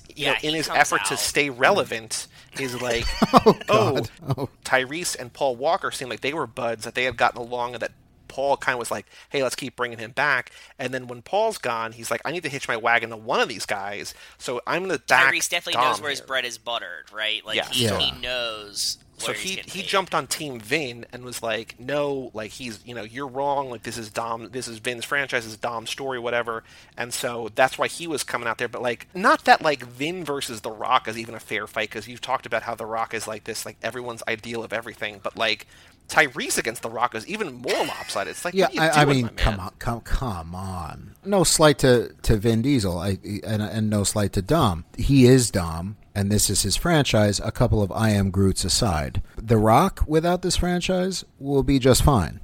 You know, The Rock had a career before this. He'll have a career after this. He's going to have a political career very soon. He's never going to stop working, and there's a reason he's as charismatic as he is. Even if the movies he's in aren't that great, he brings something to them. And I mean, him being one of the greatest wrestlers of all time, that doesn't just happen. You know, there's a charisma there. There's a natural charisma when you watch him that you just can't take your eyes off him. I mean, am I saying he's Ian McKellen? No, but I mean, it's a completely different thing. He just you watch him for different reasons, and it's just glorious watching him kick so much ass.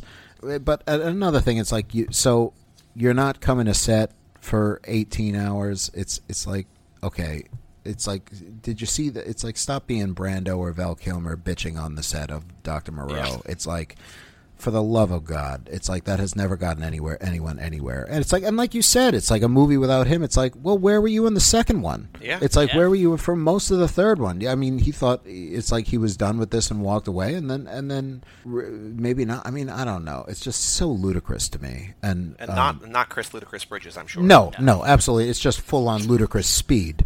It's like, because it benefits from having them all. And for all the talk of family and everything else, it's like, it's like, do you guys watch your own movies?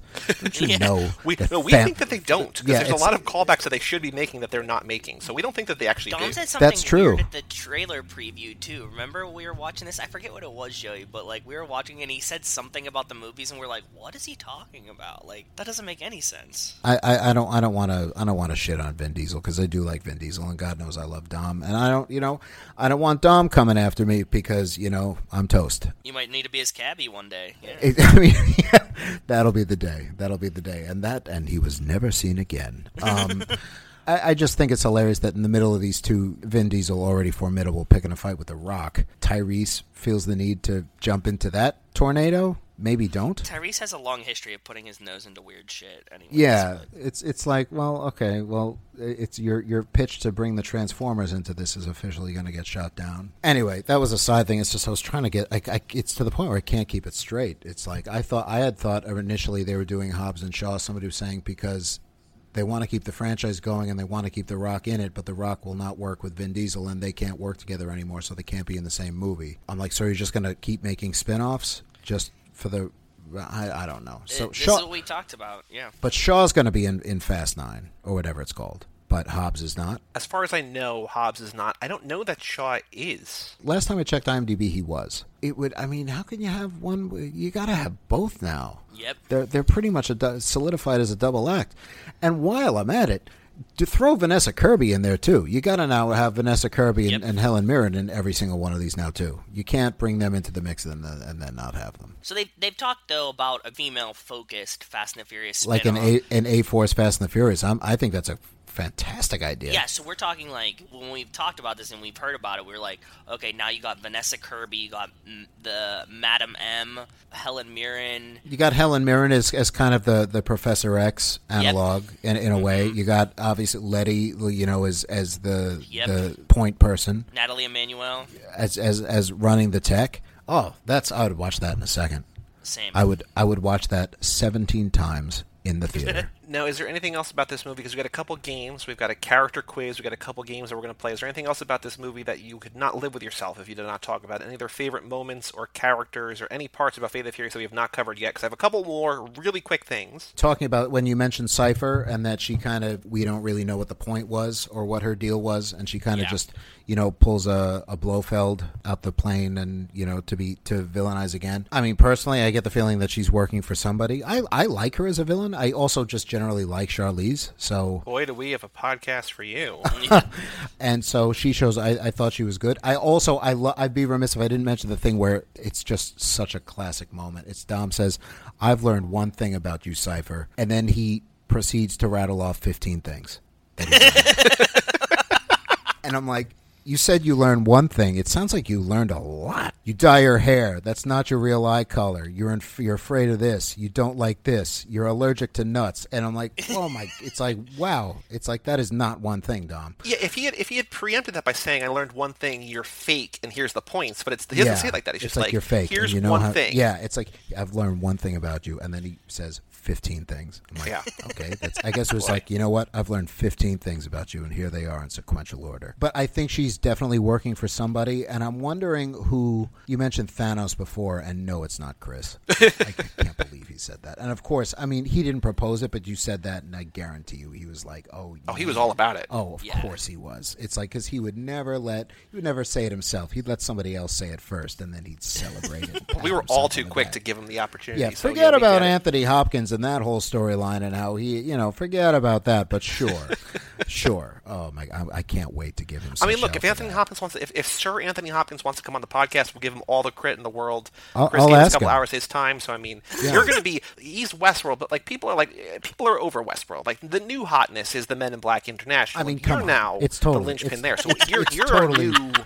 Do you want to be with the past or you want to be with the future? It's like, exactly. Which horse are you going to ride? Let's go to space. Aliens and everything else. And talk about, that would be another get, Anthony Hopkins. Could you imagine him popping up somewhere? But I keep wondering, it's like, who are they ever going to do a Thanos-level villain in Fast and the Furious? It's like, well, we think it's either Cypher or whoever Cypher works for, because she's either got to be... I think it's who Cypher's working for somebody. I don't think so? Yeah, I don't think Cypher is the big bad. I think Cypher is the prelude to the big bad. But she's like second in command wherever she is. Yeah. I mean, she's damn good, and I think she's going to be in a lot of trouble with whoever she reports to.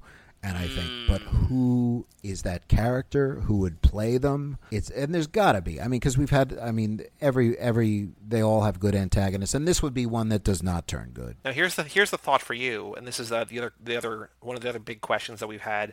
Do you think she is in line with Etion, the company, the villainous company in Hobbs and Shaw, or is she a separate company? Like, is she in the same organization as like Brixton, or are they competing? Because it feels like they're all techie, but it could be either like, an Amazon versus Apple thing, or it could be that they're all in the same group. Possible. I mean, that's really interesting. I think they could be separate groups and then have to like combine their forces out of necessity.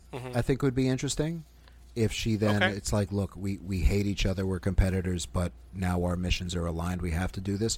Or it would be also interesting if they were both, just kind of in the same bucket from the If she beginning. worked for Etion, yeah. Yeah, that would be an interesting tie-in. Or if that was just, one of whoever this Fast and Furious Sauron is, that just ties into whatever the Hydra network that they've created, and you find out that kind of all of these, they've already kind of done it through her. It's like a lot of the villains have tied back to her. It's like, so who does she tie back to? And that's just a feeling. I mean, if they say, no, she's the big bad, then it's like, okay. But I get the feeling that she's going to report to somebody, and she is also going to turn and join the team at some point. That's going to be a much harder one to accept. It's like, I don't see Dom inviting her to that picnic anytime soon. No, she had Tormund gun Elsa Pataki down. She ain't joining the team. That's somebody that, like, the big bad, to prove a point of how big and bad they are, would then shoot her in the head. Once they have everything I need from Cypher, she goes down. I don't have a clue what that character is. I'm wondering if anyone does.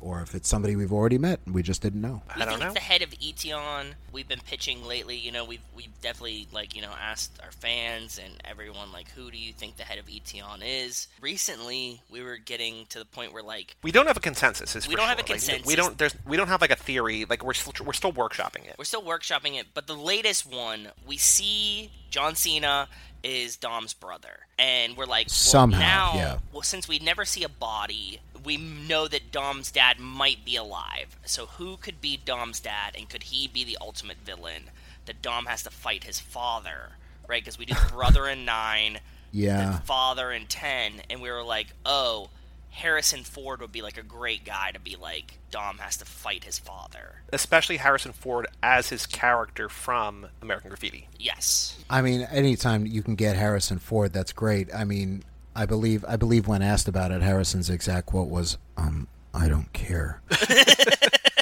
But it's like whoever would play Toretto's father, it's like it would have to be some action legend, wouldn't it? It would have to be like not any of these guys, but someone like a Stallone or Schwarzenegger, or not neither of those guys, but it would have to be like a legend. That's interesting. It's like it's the one thing about family they haven't explored. It's like, and now he's like all but fought his own clone, right? Which is why we're not sure. It's like, and now he has to fight his father. But that's a little Star Wars, isn't it? I mean, there's nothing wrong with that. If we're gonna steal from the best, it's possible. I mean, it's interesting that if that was tied into the big bad, that's introduced in ostensibly a spin-off film. But we think they have to reconvene. Hobbs and Shaw has to come back for 10 if they're going to ultimately end at 10. Absolutely. I mean, are they going to end at 10, or are they going to keep doing another 10 more? They said they're going to end definitively at 10, but then have spin-offs. Yeah, I know, it's the a money's lot of people say it's like they're going to end it here, and this is the last one, and then surprise. I mean, the family's been trying to end their jobs since 5, so. Yeah, I mean, it's like, how many times is there going to be one last ride? If, say 10 is the end of the Skywalker saga in terms of the Fast and the Furious, there's no way to do it without both Hobbs and Shaw, as I see it. There's no way. I'm at the point now, I don't see any of these movies not having the two of them. They're just such a big part of it. Because my favorite new theory is that all of this, the public fight on 8, the spin-off in Hobbs and Shaw, it's all a wrestling stunt, that it's all planned. Oh, yeah. I would love that. I really hope so. And I love stuff like that. And I really hope that, as much as I wouldn't even be mad. I would be like, because if that was all for show and it shows up just and clap. The Rock does show up in 9 and was like, yeah, that was all a ruse. It's like, what a long con, for one thing, made even longer because of a global pandemic that's probably playing this out. And yet Tyrese was not in on it. He had no idea that it was a con. It's like it's like, so real. And Tyrese, you played your part well. It's like, yeah, that was a part. He just is Roman in real life. Yeah, I knew it all along. It's my idea. I told you to use God's eye. Are they building Eastwood up to be the new Paul Walker? I hope not. He's so boring. If I don't hate him, and I like that he kind of embraces, he's like, they call him little nobody, and he's like, because he is. But if they bring in Mia and then have the two of them hook up, and be like, what are you doing? No, they can't do it. They No. can't, even in the movie world, like, they can't have them. We're biased against him here only because Joe and I before this did a whole podcast about Zac Efron and did all his movies, and like Zac Efron's such a more interesting dynamic actor for that exact type of part than Scott Eastwood. Yeah, like he is, and Right? you know what the thing about Efron is, he's got his head in the game. thank you for the High School Musical Yeah, reference. oh I yeah, appreciate it. he bops to the top, and He does bob to the top. You can bet on it. sometimes he's got to go his own way, but he certainly doesn't stay with the status quo. No, he's This is whew. he would be great as a fit with that.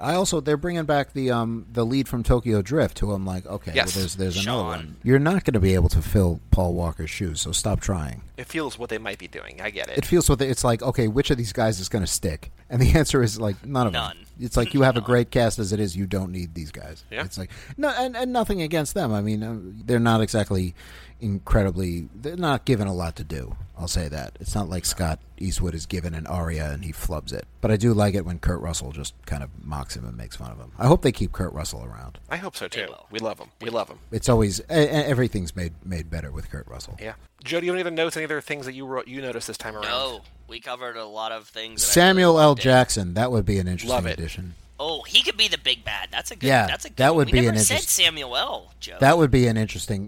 He'd be an interesting. I mean, why not? I mean, talk about entertainment and action and everything in one package. He'd be an interesting one to bring in. For sure. So here's a couple quick things about this movie that I noticed. Number one, at the barbecue at the end, I noticed a distinct lack of rubs and sauce, just sauce jars on the table. So I feel like, Joe, since the first movie, they truly stepped up their rub and on-meat sauce game, that they don't need the extra flavor. Because like in the first movies, we're noting the So many Cholula bottle, condiments. all the condiments. Yeah. And the fact that there's not any on the barbecue table at the end, I was like, oh, they must have gotten better at the grilling, at the smoking. Well, if they're using a rub, you shouldn't put sauce on it, right? I know. Maybe. I mean, who knows? I Maybe like they both. perfected the recipe. I do both. I'm not about to tell any of these fictional characters how they should and shouldn't eat, but I mean, if they want some tips, I've got a great restaurant. Food is literally everywhere, so it's Food all over it's, the place. Yeah. food all over the place. Yeah, it's like maybe they learned the wrong lesson. I don't know, but that's a good point. It's wow, that's in depth. Believe me, it's not healthy. When they go to the warehouse, right? This is where Roman runs into Blanta, Black Santa. He's got the Lambo. They call it the toy shop, and I don't know what I want to use this for, but I feel like that could be a segment name for something on the show. Just the toy shop. So think about Okay. that. Mull that over. And my only other note, I think, is that when they're in the room, they're talking about that Roman's not in the top 10 most wanted, right? He's number 11. Yes, he's 11. Yeah. There's Yeah. 6, there's 8, there's 9, there's 10. I forgot this, but the top bit of trivia on IMDb is that number 7 was a nod to Paul. That 7 is the seventh most wanted man is Brian, right? But so it's a nice little thing. But I wonder, who are the top 5 most wanted? Is it Cypher? Is Chipper. it Brixton? Chipper's up there. Chipper's up there. Is it Brixton? Is it Shaw? Is it both Shaws? Like, are the top 5? I mean, I guess there's a thing that like you don't want these guys to be the 5. Like they're the heroes of our story, but they're also not like the most wanted people in the world. They're just like some of the most wanted people. Like, but who are the top 5? Are they the villains that we have seen? Are we led to believe that there are 5 people? And if so, is it Cypher, Brixton, 2 Shaws, and then whoever Cypher's boss is? Is that the 5? Oh. It could be. I Right? mean, Good point, yeah. Number 1 could be Braga. Braga's in jail though. Yeah, Braga. And I also don't know that Braga's most wanted. It's like, sir, we have him. It's like, keep him on the list anyway. It's like I just for some reason like Braga, so I like thinking I he's do on too, the list. yeah. I think it could be whoever the big bad is. It's like, oh well, who's number 1? It's like we don't talk about number 1. Like Voldemort. Yeah, we just don't say Yeah, his it's name. literally it's like it's a giant flaming eye. We have it under control, except not really. I love that they made Brian number 7. It's a nice touch, right? Keeping him involved in the story and just hearing again, I'll say it every time this movie that Dom just says Buster. It's like, Same. it's heartbreaking but really really nice that they do that because they don't have to do that, but I think it's cool that they do. Yeah. Are you now ready to find out which Fast and Furious character you are? I'm ready. Oh, I'm a little afraid. So we've created a J14 style, BuzzFeed style quiz. There are 7 questions, 6 answers per I question. love it. If you want to give explanations, you can. If you don't want to give explanations, you don't have to. If you just want to keep the mystery, let the mystery be.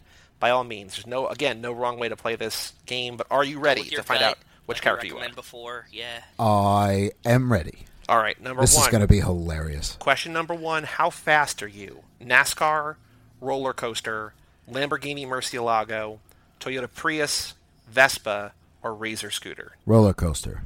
Okay. Question number 2. You know it's coming. How furious are you? The Hulk, Kylo Ren, Christian Bale on that one movie set that one time, Mel Gibson, Charlie Brown, or Jack McBrayer? Christian Bale on that movie set that one time. Okay. Now, Brian, we're having a barbecue. How are you helping? Are you manning the grill, saying grace, kicking back with a beer, babysitting, being the entertainment, or sneaking a snack? Being the entertainment. Okay. We've got time to kill. What are you doing? Are you grabbing a bite? Are you working on your car? Are you hanging with friends? Are you drinking a beer? Are you working out, or are you working on your computer? Probably working on my computer. Okay. Now, I don't know if you're married or not, but please describe your wedding or your dream wedding for us. I'm not married. So, line forms to the left, ladies. There you go. I'm never getting married. It's just me and my partner. It's us and our families. It's a backyard country affair. Everyone I know is there. I don't remember. Everyone I know is there. Okay. 2 more questions. Congratulations, you just won the lottery. What are you buying? My own garage? A private plane? I'm gambling it all away? My childhood home? A fleet of cars? Or a new life? Fleet of cars. Okay. Oh. Last question. This is for all the marbles right now. What is your drink of choice? Belgian ale, Corona, something fruity, water, whatever's cheapest, or just whatever you're having? Whatever I'm drinking right now. There's, like, you know, if you send Joe to the bar, just like, yeah, get me whatever you're getting. With those choices, I have to say water. Okay. You are a new character to the quiz. Wow, really? I was surprised. I looked because you had been locked into this person for a couple questions. You did not waver. You jumped out to a real lead in terms of points, in terms of the computation of it all. I was surprised that we haven't had this person, because you would think, with how many people we've quizzed, you think that this guy would come up, but you are Tej. Wow. So here's the description. Here's the write-up for Tej, as written by listener Wes Hampton. Brian, you've got the heart of a racer, but the mind of a hacker, and are equally fascinated by the latest tech and how to improve on it as a classic engine. You don't shy away from the tough jobs, but you know you don't have anything to prove, so you're just as happy making sure your family has the things they need to accomplish their goals. Other people look at the big picture, but your strength is figuring out the details to make that big picture possible, and you drive like the wind blows. Do you think that describes you? Is that you? I mean, no. Absolutely not. That is epic, awesome, and totally badass shit. I am none of those things. Okay, but in that sense. I'd love to be those things. We've talked about my driving skill. You know, it's I'll say, if there's even a chance that means I might end up with Natalie Emmanuel, then that's cool. Yeah, and I also love bad. Tej. And of all the characters that are there, it's like, I'd say that's accurate. If I can't be Helen Mirren, You can't. which Not probably in this wouldn't. quiz, at least. That's fair. Who's the second closest? Oh, that's a good question. Let me take a look. Hang on. I would say Roman, yeah? Actually, no. It's somebody we've had before. Your second most likely was Twinkie. Oh, okay. I'm happy with Tej. I love Tej. He's one of my. He's definitely in my top 5 Fast and Furious characters, and I love. I'd be happy if one day it'd be a weird ass movie and one weird ass thing to happen in my life. If somebody came up to me and was like, "There's going to be a movie about you and Ludacris is going to play you," I'd be like, okay, I'm just going to go with this. Yeah. I can't even imagine what. Have you guys heard what the that would be like. story of when Danny McBride says that he went to visit Kanye and Kanye wanted to play him in his biography? Wanted to play Danny McBride? Kanye wanted Danny McBride to play Kanye in Kanye's biography. Oh no, Kanye came to visit Danny McBride. He just called him and was like, "Yo, let's hang out." And he's like, "I'm in North Carolina." He's like, "I'll be there tomorrow," and just hangs up the phone. And then pitches that he wants Danny McBride to play him. And I was like, "That's just incredible." And when you said if Ludacris is playing you in a movie, that's what I was thinking. Danny McBride playing Kanye in a movie. I mean, if Ludacris is playing me in a movie, then it's apocalypse is truly nigh. But for some reason, if anyone is ever going to play Kanye, for some reason, Danny McBride kind of works. It makes the most sense, though. Yeah, right? Not even Danny McBride, but kind of Kenny Powers. Yeah, it's like a Danny McBride character, and just saying Kanye things, and it's and that's it. Not even a costume change or anything. I want him to be Kenny Powers Yeah. Just saying Kanye Just things. as starring Danny McBride as Kenny Powers as Kanye in Kanye. Like directed by Werner Herzog. Oh, yes, please. Now, if in this story of your life, Ludacris plays you, who's playing Chris Malika? Oh, Tyrese. Okay, I love it. Oh, Yeah. that was such a shot in a weird, in a backhanded way. Absolutely. And it's completely intentional. Perfect. I'd love it in real life if Chris and I, if he was Hobbs and I was Shaw, no. It's like neither one of us is on that level, and neither one of us are on the Tyrese Ludacris level either. We're just Hey man, you never know. You got to know your role. Just like when we went on the Rocky Maivia picture show, know your role. That category. It's like it's not a bad thing. Just know your role. It's true. You have a part to play. He's the hero, and every hero needs an asshole. So I'm proud to be his asshole. And every Valkyrie needs a cab driver, and you're exactly. That cab there you driver. go. There you go. Bring her in. Bring her in. She'd be great in this I love franchise. it. Bring everybody in. 2 more games. First up, this ain't no 10-second race, a.k.a. Boy Do We have a podcast for you. So now, Brian, the goal of this game is to go on twitter.com, what has been referred to by Wells Lamont as the Bird app, which is a very strange place to be right now. I mean, a very eye-opening place. Oh, yeah. So please go on twitter.com and find any tweet that you think someone has sent that they would appreciate this podcast, and then DM it to @TooFastTooForever, and I will respond from our account and say, boy, do we have a podcast for you, hashtag Fast and Furious, hashtag 2F2F, and link to our show page. Okay, so find someone that I follow. It could be somebody you follow. It could be any tweet on Twitter. Basically, someone in this crazy time. I mean, everything on there is activism, but there's still some people out there, I'm sure, who are tweeting about the Fast and the Furious. So, Joe, I'm going to not retweet because I don't want to add to the noise, but I'm still going to like the tweet and reply to the tweet. So, Brian, find any tweet from anyone that you think we could reply to. One. So, but first, before we do the new ones, I'm going to review last week. So, last episode, Go ahead. Furious 7, we had Jeff Legaspi on. I found Cinders23 at Cinders23 quote tweeting from Fox 6 News, where they said that the drive-in season begins this Friday night with Onward and Fast and Furious Hobbs and Shaw. Cinder said, at The Rock, see you at the drive-in Friday night, inaugural movie Fast and Furious Hobbs and Shaw, smile emoji, clapping emoji, heart emoji, hashtag Franklin, Wisconsin, hashtag yay, boy do we have a podcast for you. Of course not. Cinders was never going to like that tweet. It went swing and a miss. Joe, you found Miles at Master Shake 6789. Fast and Furious movies and step-up movies are the defining guilty pleasure films. Like, technically they're ass, but they're just so fun that they can't suck. Boy do we have a podcast for you. Nope. Jeff found Scarface at its fusing Kobo something. Tokyo Drift is the best Fast and Furious film they ever made. Boy, do we have a podcast for you. Nothing. 0-for-3. So now the other thing to keep in mind, Brian, here is that this game is wildly difficult.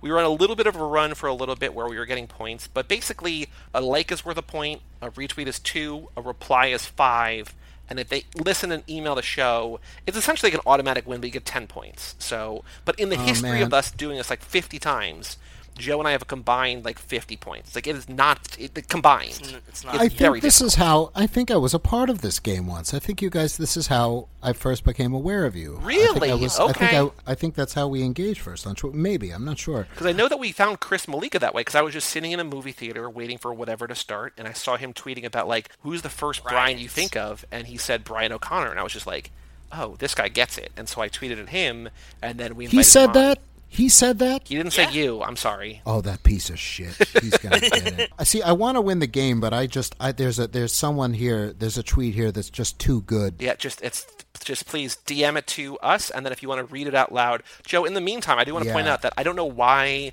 other than just it's a bot, but it's so fitting. I don't know if you saw this, but Ryan Gosling Daily Page followed us on Twitter, which I don't think they have any idea that we had a whole.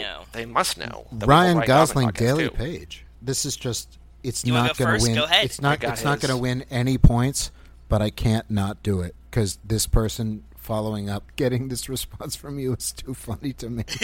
Should I read her tweet? Yes, so please. yeah, there's actually 2 people here that, either one of them, if they like it or retweet it, it could count. But yeah, if you want to see the original tweet and then the response, if you want to read both, that'd be great. Somebody tweeted, "What is one of the least mainstream things about you? I have never seen a Harry Potter or Fast and the Furious movie. Somebody responded to them, I haven't seen the Fast and the Furious movies either, or The Walking Dead. Well, Lavetta J. Phillips at Love T. Toloka? I don't know how to pronounce that. Boy, do we have a podcast for you. I mean, we don't at all, but we also do. That's why I can't. That's why I couldn't resist. Oh, we've tried everything, brother. This is good. This is up there, yeah. All right, Joe, who's yours? I mean, maybe please? this will be the thing. I found Milk of the Poppy, PAPI, at Oof. ya boy Roshi. The tweet is, at this point, I'm convinced the Fast and the Furious crew could take out a Death Star with the right vehicles and potentially even take down Thanos, in parentheses, Chris Malika, but not with prep time. Oh, I see what you did there. Oh, Do we have a podcast for you?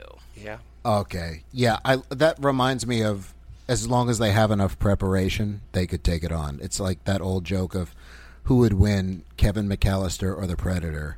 And the response is, well, how much prep time does Kevin have? Exactly. I'm going to take a fucking moonshot here. Why not? I searched the thing. This is the first thing that came up. Found a tweet from a couple months back from Sung Kang at Sung Kang. I'm still in awe from all the love the Fast family has shown me. Hashtag Justice for Han. Boy, do we have a podcast for you, Sung Kang. Oh, that would be a good get. I mean, that would I be... know. We love you, Brian, but you're not Han. I mean, that's... I mean, and to be fair, who is? But no, That's I'm not. what Han. I'm saying. Yeah, I'm not Yeah. on for sure. Yeah, So- I am most certainly not Han.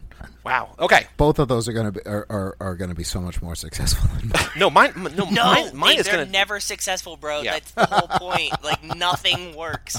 It doesn't matter what we... It'll be like, reply here for a reply. And they still won't... Like, Give me a podcast to listen to. Boy, do we have a podcast Yeah. for you. Nothing. Like, just Yeah. no response. We've tried it with ours too. It's like, are there any good Star Wars podcasts out there? And fans have been like, yes, listen to this. And it's like, I don't know if they have or not, but there's no way to check really. Yeah. All right, one more game. Okay, up for it. It's called Dude, What's My Car? And so we mentioned this earlier very briefly, but I am not a car guy. Joe is, for most intents and purposes, a car guy. He knows a lot about cars, a lot more than me. We have listeners send in pictures of cars that I try to get Joe to guess based on my terrible descriptions. Not terrible on purpose, just terrible because I don't know cars.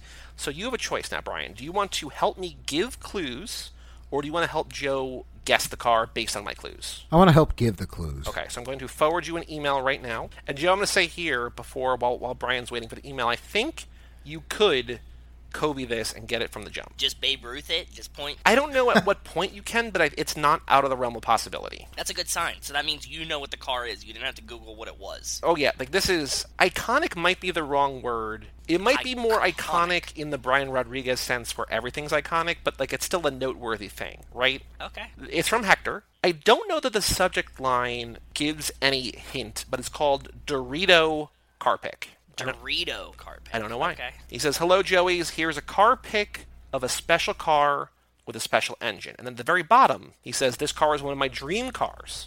And I plan to get one to make it into a Canyon Carver, in parentheses, a weekend car. Gotta go, stay fast, and stay sanitized. Okay. The Fast and the Sanitized. That's the less popular franchise. Yes. Fast and the Sanitized. Yo, we're fucking sanitized. I'm going to say it. I can see why this is his dream car. Yeah, so now we want to give good clues. We don't want to just be like overt about it, but do you know this car or no? Do I? Yeah. Oh, no. Okay. So it's not that obvious, Joe, but like to us it's Okay. there's a connection here. So it is Okay. it's a Japanese car. This is a little bit of a spoiler. It is a car. It's a car.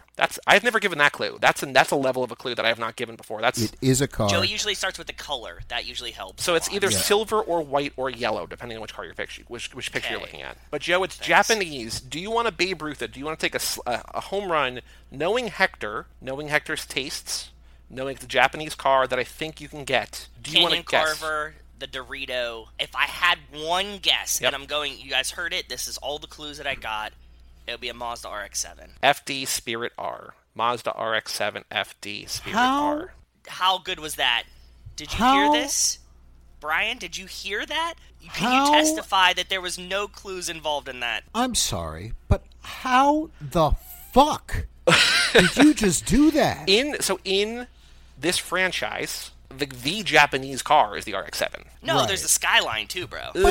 But I was like, oh, you're never even gonna get Mazda, and you had the exact model with the fucking letters and the number. How did you do that? I just took an educated guess. But how did you Canyon even know Carver. that the RX-7 was a thing?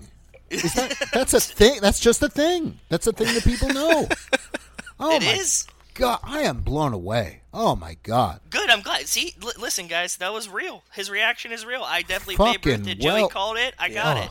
Well done. I mean, I have to respect. I know nothing about cars or whatever, but oh my God, even that was impressive. That is something else, man. You should listen to some of the other episodes where it's like a Chevy Malibu, and I spend 45 minutes trying to guess Malibu. Where I'm literally like, hey, Joe, it's also a type of rum. You're like, I don't know. Yeah, place it's like in the California. Chevrolet Bacardi. That's a famous thing, right? Oh my! I'm just that was impressive. That was impressive. Damn, Oh my I'm God. good. I'm I glad thought that you I could got, do I'm it. glad that I'm I got glad that that you one. did. I'm glad. Like, I feel a little validated that I knew that you could do it. I feel a little robbed because I was planning some hilarious clues. Well, but why don't you apparently- describe it, Joe? I just forwarded you the email if you take a look at it. But Brian, how would you describe this car if you had to give? If you didn't know what, I mean, you don't know what an RX-7 is. If you had to Yeah. describe it, how would you describe this car? Sleek, crisp. Sleek. Okay.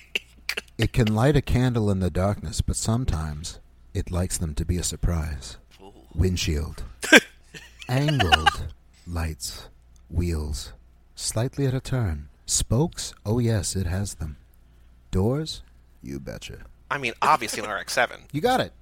See? And it has an Xbox in it. The main clue that you guys didn't get, he said it has a special engine, right? And the RX-7 has a yeah. rotary engine. Oh, okay. So that's how the special engine part gave me a huge hint. But does it have a popcorn machine in it? Hopefully. Has Exhibit gotten his hands Pimp on that? What if this Exhibit ride. is the big bad? The car? Yeah, no, Exhibit is the big bad of Fast and the Oh. Furious. Oh, Pimped the and he ride. pimps all their And the whole rides. thing is they have to go back in time to stop production of Pimp My Ride because all of those cars have broken down, and it's Exhibit's the big bad.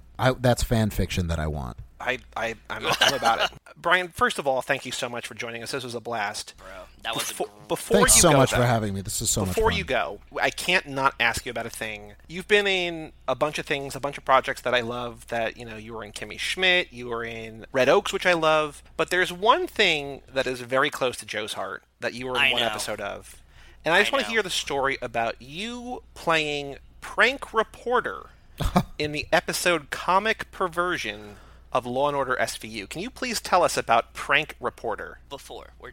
I'm doing my background prep for Brian being our guest. That's not a thing. And I mentioned this to Rachel, and she goes, "I know exactly what episode." Really? Wow. Huge SVU fans in this house. I've seen, through episode 15. I mean, through season 15, every episode multiple times. Well, that's where this is. This is season 15, episode 15. I just looked it up. Yeah, it's usually if you say it's the Jonathan Silverman episode, Oh, Jonathan Silverman. people will know which one you're talking about. It's funny because that was I had been auditioning for television and film for about a year. When I first got a manager, I had been in the city for a while, but I was mostly doing theater, and I hadn't been in any of the rooms before in front of the casting directors for film and TV. I didn't know how to audition for film and TV.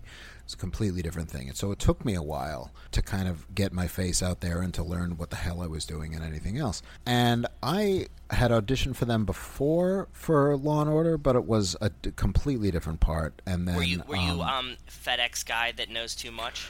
Loading no, boxes? it was like no, it was kind of I forget honestly because you on purpose. I go in and then I leave and I try and forget as much as possible because I don't want to get my hopes up. Because the minute I go in and I'm like I feel really good about that, especially if it's a show I'm a fan of, because that's happened a couple times and I've been like, wow, I would love to be on this show, and I'd be like, I feel like I'm really perfect for this show, and that happens like sometimes. It's Boardwalk Empire became my white whale because I was already a big fan of that show, and I kept being called in for it, and they kept saying, it's like, you're right for this show, you're not right for this part. Right at the end, I got in there in the series finale screaming two lines at Al Capone, That's and awesome, in a gigantic crowd scene or whatever else, and pretty much was glared at by Stephen Graham all day. But that's another story. But it's like, and I'm like, okay, that was like multiple tries. It's like finally got there, and it ended up like in the finale of the entire series. Amazing. But anyway, but with that was the first one that I'd ever booked. That was, I remember, it was just one line. It's obvious, and it's one that I am endlessly ribbed about. And I try, you try very much not to have a big head. Not that I have any reason to have a big head, but anytime someone asks me, it's like, oh, I saw you on this show or something else, and there's a select group of people that if they're around, they'll be like, oh, ask him what his first job was. Ask him what his first thing was. And I'm like, who's on SVU? And they're like, wow. It's like, yeah, what did you say? What was your line? It's like, all right. It's like, and my father always calls it my pretzels are making me thirsty moment. Yeah. Because the line is, what about gang rape? That's my line. That's the first thing. Funny, but yes, it's very no, funny. It's the first thing I've ever said on television. The idea is that it's like somebody. I'm next to, on the steps of the building, and it's one of those press conference scenes. They come down, and a real reporter. And the whole episode is about whether rape jokes are funny, and of course they're not. But the thing is, the Jonathan Silverman character tells rape jokes. Is he then they think he's a rapist? It's been a while since I've seen it. So a real reporter asks him, "Is rape funny?" And he says, "No, of course not." And then I'm standing there, pretending to be a real reporter, but I'm actually a Baba Booey type of guy. And so my response is, well, what about gang rape? And I said it many different ways, because we did a lot of takes of this. But there was one where the director was like, oh, just scream it. And then keep screaming at him as he's walking away. And at this point, like, I'm used to getting eye rolls and head shakes from everybody. It's like that's just the general response to me. It's like, what the hell is going on with this person? But now I'm getting them from Jonathan Silverman and Elizabeth Marvel, like on the set of a fucking NBC show. I'm like, oh my God, it's just really everybody, isn't it? And so I'm saying, I want to say to people, it's like, this is the script. These are in the lines. This is the lines. I'm not improvising here. Yeah, it's like I was improvising after that. None of it's in the cut, but my little hat. You can hear like a cackle. It's like that was not scripted. But he's like, keep yelling at him as he goes up the steps. And Raul Esparza is waiting for the next part of the scene, and he couldn't stand it. It was a very cold day, and he couldn't stand it because I kept getting shot dirty looks, and they kept rolling. I'm like, I'm going to keep going until they yell cut. That's generally how I operate.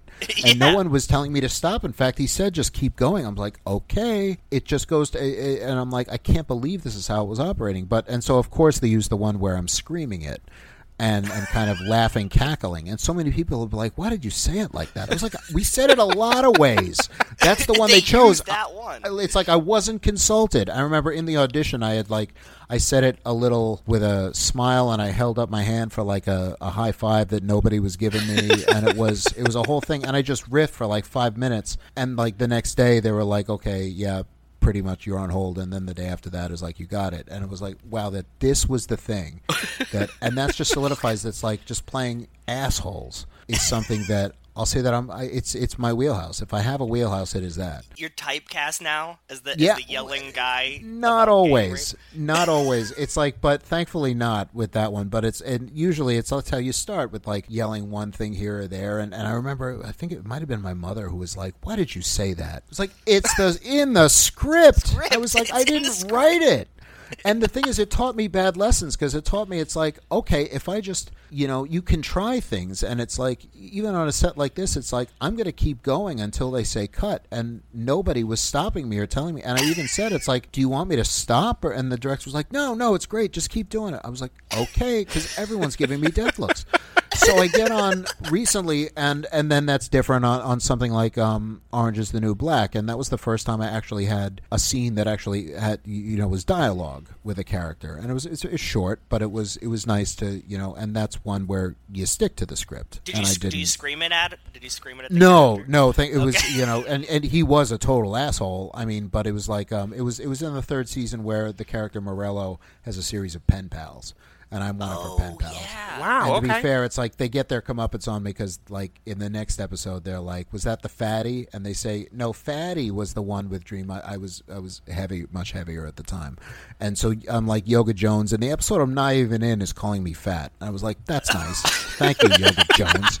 It's like you just made me feel bad. So that was completely different, and there was no improv there. But then just last summer, I did 3 days on High Fidelity for Hulu, and they had me in there, and there was a lot of improvisation going on that set. It's tightly controlled. I couldn't believe it. Like, I'm sitting there, and again, it's the thing where I'm riffing with, right there with Zoe Kravitz and other people, and nobody's stopping me. I'm just saying anything. And I said to the director at on break, I'm like, is this okay? Are you happy with it? He's like, he just looked at me and said, if I wasn't, I would tell you. I was like, okay. And there came a point where he's like, no, this is a point where you just shut up and you just respond. And I was like, okay, point taken. That's all I have to. Fair, that's all you have to say. I'm like, and I shut up and I can behave. It's like tug the leash and I'll shut the fuck up. Amazing. But until then, it's like I was like, I can't believe it. And the thing is, when that episode aired, I'm like, most of it was so much of that improv shit stayed in. It was amazing. I was like, half of this episode I'm not even supposed to be in, and you're just there. And my friend,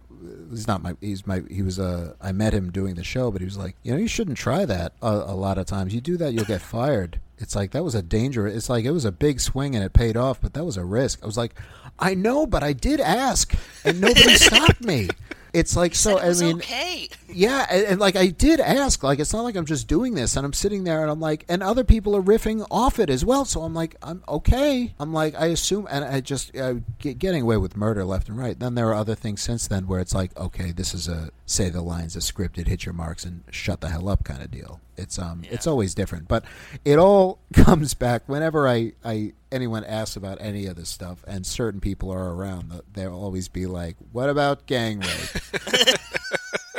Is gang rape funny, Brian? It was funny also when Men in Black came out. Somebody was, because of some people at Sci-Fi, they get screenings and everything, so they saw it before I did. So I was like, my one friend was like, I'll text you and tell you if you're still in it, because you have no idea if you're still in the cut. All I know is I went in and did some ADR. And he's like, the official report is you have 2 lines and a grunt.